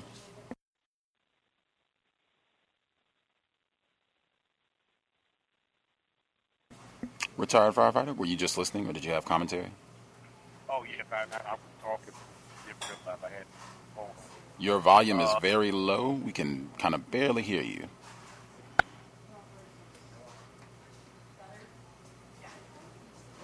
Oh, now we can't hear you at all. Still not hearing you. Still give it one more try, then I'll get another call, and then we'll just come back to you, see if we can hear you then. Still not hearing you. While we wait for a firefighter to get his audio corrected, anybody that we have not heard from yet that you have commentary you wanted to share?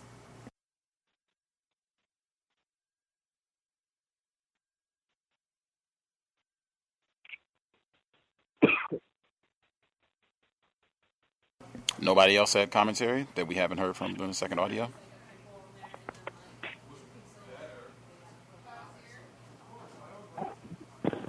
Yes, ma'am. I'll be heard. Yes, ma'am. Sorry, Mr. Demery, go ahead. Okay. Yes, on this last reading, I was just wondering why it was titled The Best Intentions. It seems that we know quite a bit about the Tuskegee syphilis experiment now after reading Bad Blood.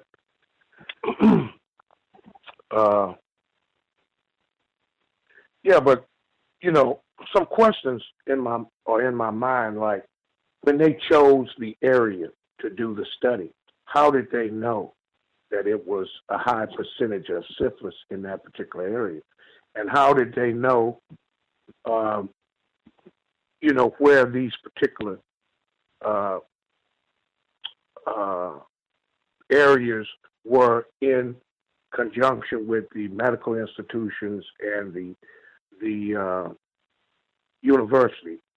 I think it looks like it was all set up. And it makes you wonder if the original guy, what was his name? Rosenwald Foundation, if he actually meant any good intentions in the first place. Because when the doctors took over, it's obvious that they were not, they did not have the best intentions of the patients or the subjects in mind. They intentionally held back medicine that could have cured them. And a lot of these so-called black diseases could have been easily cured with antibiotics. If penicillin, of course, was present, so we know that they intentionally did not cure those men and then waited around until they died. But what we did not know was how many wives were, carrying the disease as well as the children. That wasn't mentioned in Bad Blood, I don't think. And I'll have to say that it's hard for me to completely exonerate Nurse Rivers, because it just seems to me that by her having these nursing credentials, she knew when she was actually administering medicine and that the patient was getting better or worse, and then she picked them up in a shiny black car or whatever. She knew these people, and the dollar, whatever they gave them, the median income was $1 a day. She made sure they got that. She don't deserve all of the blame, but it's just hard for me to believe that she was totally innocent either. And that Telefaro Clark, he was waiting around for the patients to die, and I think he died before the patients. That's kind of poetic, just. And I think that's about it. I'll mute my line. Appreciate that. Let's see, retired firefighter, did you get your audio situation corrected? Let's see. Can you hear me? That's better. It's still a little low, but that's better. We can't hear you. Yeah, I just wanted to comment from the fact that Mr. Fuller says that bad health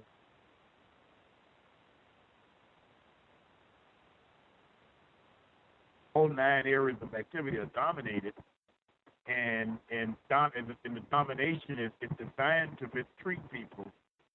The bad health is the result of it. So therefore, that states that the racist white supremacists automatically already know that from their continuous and codified mistreatment of us, that it's going to result in the things that we're reading about right now. Any act that they commit, and or even if it's something that's called a natural disaster type of situation, it's going to cause havoc on our health. The immune system in this context is counter-racist behavior and or self-respect also are what I think are the answers to what we're reading about. But it's a very interesting read because it just shows from the standpoint of through medical, quote-unquote, medical procedures. Actually, it's barbarian savage procedures, actually. I would even put the word medical next to it on what we're reading about. Because the perpetrators who are white race soldiers, they actually have the plan to mistreat. So it has nothing to do with true medicine at all. With this experimentation that we're reading about, the way that non-white people are deceived into thinking that their loved ones, first of all, dying prematurely because of the system of racist white supremacy, and then, as I've heard some of the other callers stating that even in death, you're getting mistreated. So, and as I once again, and finally, I would just repeat myself and say that it's the end result. You're going to have bad mental and physical health as a result of the global system of race and white supremacy. And this book is confirming that. Thank you. For sure. Caller at 0059. Did you have commentary you wanted to get in? Yes. Good afternoon, everybody. Gus, I sent you an email. I received an email yesterday, and I kind of just wanted to give everybody the top in reference to what's going on with, in reference to the topic that you're talking about. And it says, white scientists says the black community is being targeted by the medical system. They are deliberately poisoning.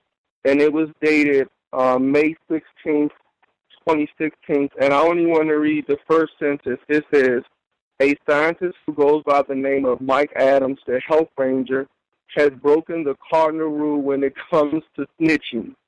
He is literally exposing the white community, particularly the medical industry, and the hate they have for the black Americans today. And again, I just wanted to kind of pass the information on to you guys. I sent you the emails. I guess when you have time, there's a video and the rest of the article you can share with the group. I'll go ahead and mute my line. Appreciate that, Joe in D.C. Someone also put it on my Facebook page, so if you scroll down, folks should be able to see it. I was able to download it, but yeah, I think I almost played that for the introduction this week, but then when I saw the Tuskegee syphilis experiment was going to pop up, I changed my mind. But yeah, right on time with what we're reading right now. Anybody? Heard? Yes, sir. Good evening, Thomas Smith in New York again. Yeah, this book is man, this is tough, man. This is worse than Henrietta Lacks. So this is way worse than Henrietta Lacks. This is worse than Katrina. I mean, this is terrible. I mean, we haven't even gotten that far. I mean, we're just getting out of slavery. And I look forward to seeing where this goes. And I only chimed in because I did watch that video with that medical guy. And he broke code. I was like, wow, he's breaking code. But he was also practicing racism. And you listen really to how he's putting it in the way he's putting it, you know. But I wanted to say that. Thank you. For sure. We have made a good bit of progress. We're almost halfway done with the book. Next week, I think the end of next week, we will be halfway done with the book. So we have made a good bit of progress. Anybody that we have not heard from at all have commentary they want to get in? Anyone that we have not heard from?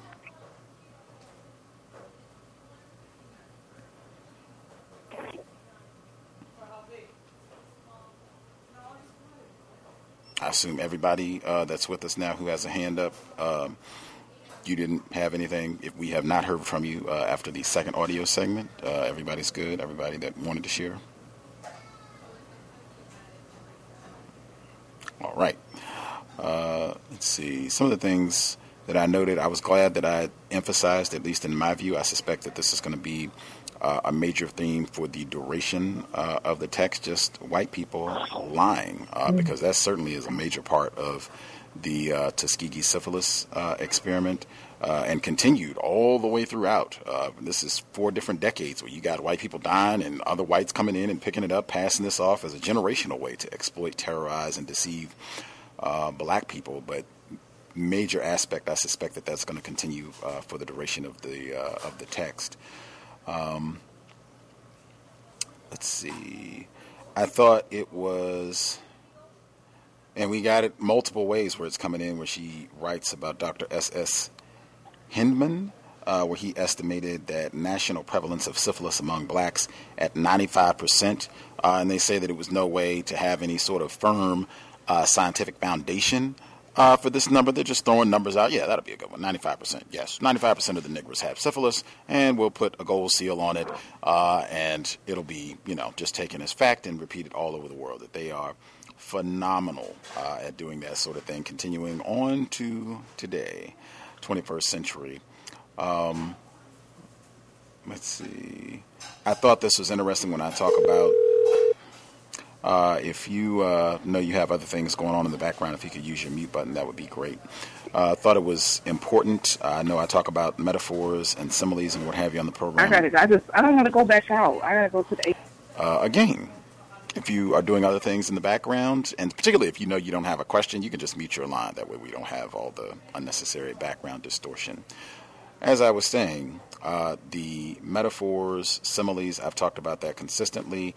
Where she wrote, she said, Dr. Joseph Moore militated for Wasserman tests on all black men, opining that a mere history of a penile sore only would not be adequate, inasmuch as the average Negro has as many penile sores as a rabbit has offspring. Now, once again, and I think she's already given extremely detailed information about this rampant notion of, Negro savage sexuality, and oh my gosh, they're just the focus on black genitalia. I think she's talked about that in great detail, both with what we heard this week and even for the first portion of the book that we've read up until now. That's already there. But then even to compare, this is a simile, to compare black people and having these penile sores to a rabbit having offspring. I think rabbits are even known. I think that's why they chose the bunny as the Playboy symbol. They are known as a symbol of fertility, a representation of fertility, that comparing that or using that in comparison to black people to, again, represent this threat of prolific Negro procreation. And oh my gosh, they're just going to have all these dark babies. You hear that all the way up to right now in terms of the way that white people talk about black people. The lies in this study were at first they defend doing this to say that, well, the Negroes are resistant to treatment and they're not going to do the correct thing, leaving out, almost similar to what we heard in the first audio segment this week, not attributing black people, if there is any hesitancy to get quote-unquote treatment, that the history of white doctors like J. Marion Sims abusing and torturing black people, like Sam we heard a couple weeks back, doing all of this. So, of course, black people would be leery of going to these hospitals, going to these racist doctors for any sort of treatment, in quotes. So they say, yeah, the Negroes don't want any treatment, so, it's all good for us to do this, and we'll just see how the disease progresses. And as Carmen noted, with the racist assumption that it's going to operate differently among black people and white people. I think Ms. Washington has talked about that a lot through the text as well. But then they switch it around, that wait a minute, once we have all these free treatment programs, some of the niggers, some of our niggers might go out and get treatment. That'll mess up our data here, so we got to put in implements to make sure that doesn't happen as well. Not concerned with truth. We're not even concerned with doing adequate science. I think that came up with Henrietta Lacks, where they weren't even doing good sanitation with the studies with Henrietta Lacks' genetic material that they stole from her. Same thing here. We're not even concerned with doing quality science. Our primary objective is white supremacy, mistreating niggers and having fun doing it. And I think she offers just a lot of great detail, and I think a lot of that is in Bad Blood as well, when James Jones was on the program in 2012, just talking about this is not even quality science with what they're doing with this experiment. She talks about they're switching people from group to group. Now you're in the control group. Now you're in the infected group. Maybe you got a little bit of treatment. Maybe you didn't. Whatever. We're still just observing these niggers as they suffer and infect their wives and children. It's been 4 years, so I don't quite remember if James Jones included that the impact that this had on the black people at large, not just the individual black males that were being mistreated and lied to. Let's see. Yeah, the lying to get the bodies, really important as well. A lot of that reminded me of Margaret Sanger with the eugenics program, and she talked about the influence that had in this study as well, how they said we need to get some black people, pastors or what have you, that they can be the one to take this message, our eugenics message, and making sure we keep down, curtail the Negro population.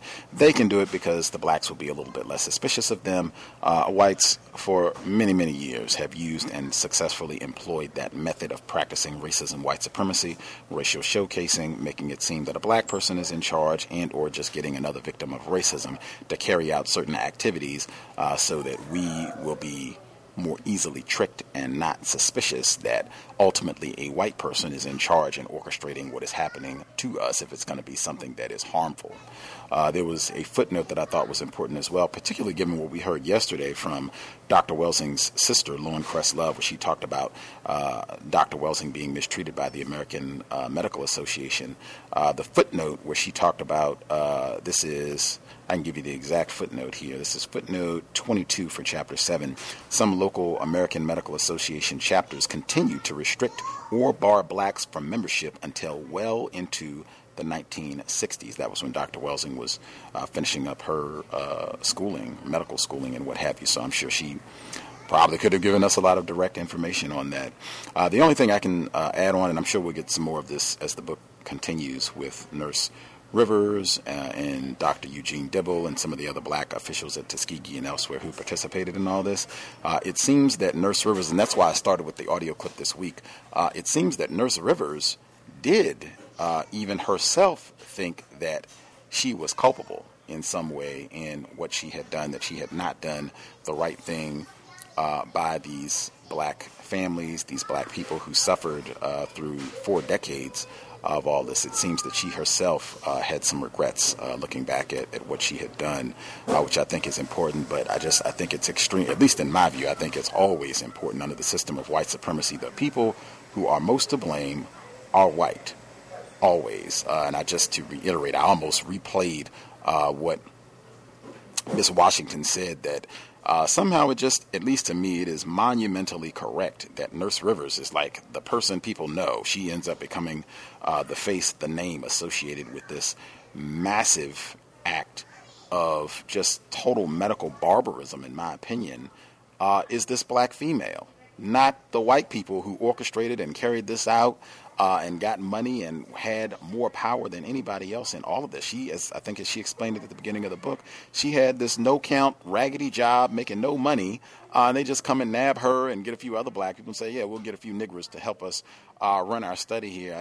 In my opinion, whites are able to do that successfully all the time. They are the ones that are in charge, carrying out all of these diabolical acts, and then they can orchestrate things so well that they'll have a black person who ends up catching the blame at the end of all of this, and the whites walk away, as I said last week, I believe, scot-free, and not just scot-free, anonymous. We don't even know their names. They're not even the ones that get associated when we talk about all this. We will conclude there. If you're listening to the archives and you have additional commentary, you can feel free to drop an email, untiljustice@gmail.com, untiljustice@gmail.com, and we'll share if you have commentary, feedback on the book, if you're listening to the archives and don't think you can participate live, and we will read as we go. We should have at least 7 of these sessions to go, maybe 8, but maybe 7, 8, somewhere in there, if you have additional comments that you would like to share. With that, thanks for everyone participating. Great book. Hope folks are learning a lot and looking forward to continuing next Friday. We'll be here tomorrow, 9 p.m. Eastern, 9 p.m. Eastern, 6 p.m. Pacific, compensatory call-in. We'll catch up on observation news from the past 7 days, as well as workplace racism. If you have things you would like to share, dial in. Looking forward to hearing from folks live tomorrow evening. Invest if you think the program is constructive. Racism-notes.blogspot.com. Racism-notes.blogspot.com. Listener-supported counter-racist radio. Invest if you think the program is constructive. PayPal button is in the top right corner of the page. If you're not in the PayPal, drop us an email. We will get you a physical mailing address. If you can't find the article that Joe in D.C. referenced, I think it's The Medical Ranger, I think is the title that he uses. Again, it's on my Facebook page. People had already posted it this week. You can check it out. It's on YouTube. If you can't find it, you can drop me an email or what have you, and I'll make sure to get it to you. But that's 2016, exactly what we're talking about in medical apartheid. With that, sobriety would be best under conditions of white terrorism that has come through as well frequently in this book. That's one of the best things that I think we could do, and even in an effort to manage, preserve whatever health we can manage under these conditions of white terrorism. No alcohol or any other poisons that they concoct and try to push on us. We should reject all of that. We want to be able to think clearly and make phenomenal decisions to counter, permanently neutralize racist man, racist woman, racist child. Certainly if you're going to be out in a vehicle, passenger, driver, pedestrian, you do not want to be intoxicated. That's just making the job for Daniel Pantaleo, Darren Wilson, Daniel Holtzclaw, any of these other race soldiers. It's making their job way easy for whatever they want to do to you and hurry you along to the morgue so that they can continue even after you have died. Let's be sober, make great decisions, keep yourself safe, and let's just do everything we can to minimize contact with enforcement officials, which would also include buckle up every time you are in an automobile. With that, Creator, we ask that you help us remain patient with other black people, victims of white supremacy. We ask that you help us remain patient with ourselves. Remind us to demonstrate the highest levels of black self-respect at all times, in all places, each and every time we are in contact with another black person. It has been time. Replace white supremacy with justice immediately. Cal signing out. Thanks all for tuning in. Nigga, you so brainwashed. I'm a victim, brother. No problem. You're a victim.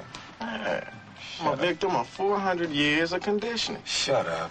The man has programmed my conditioning. Mm-hmm. Even my conditioning has been conditioned.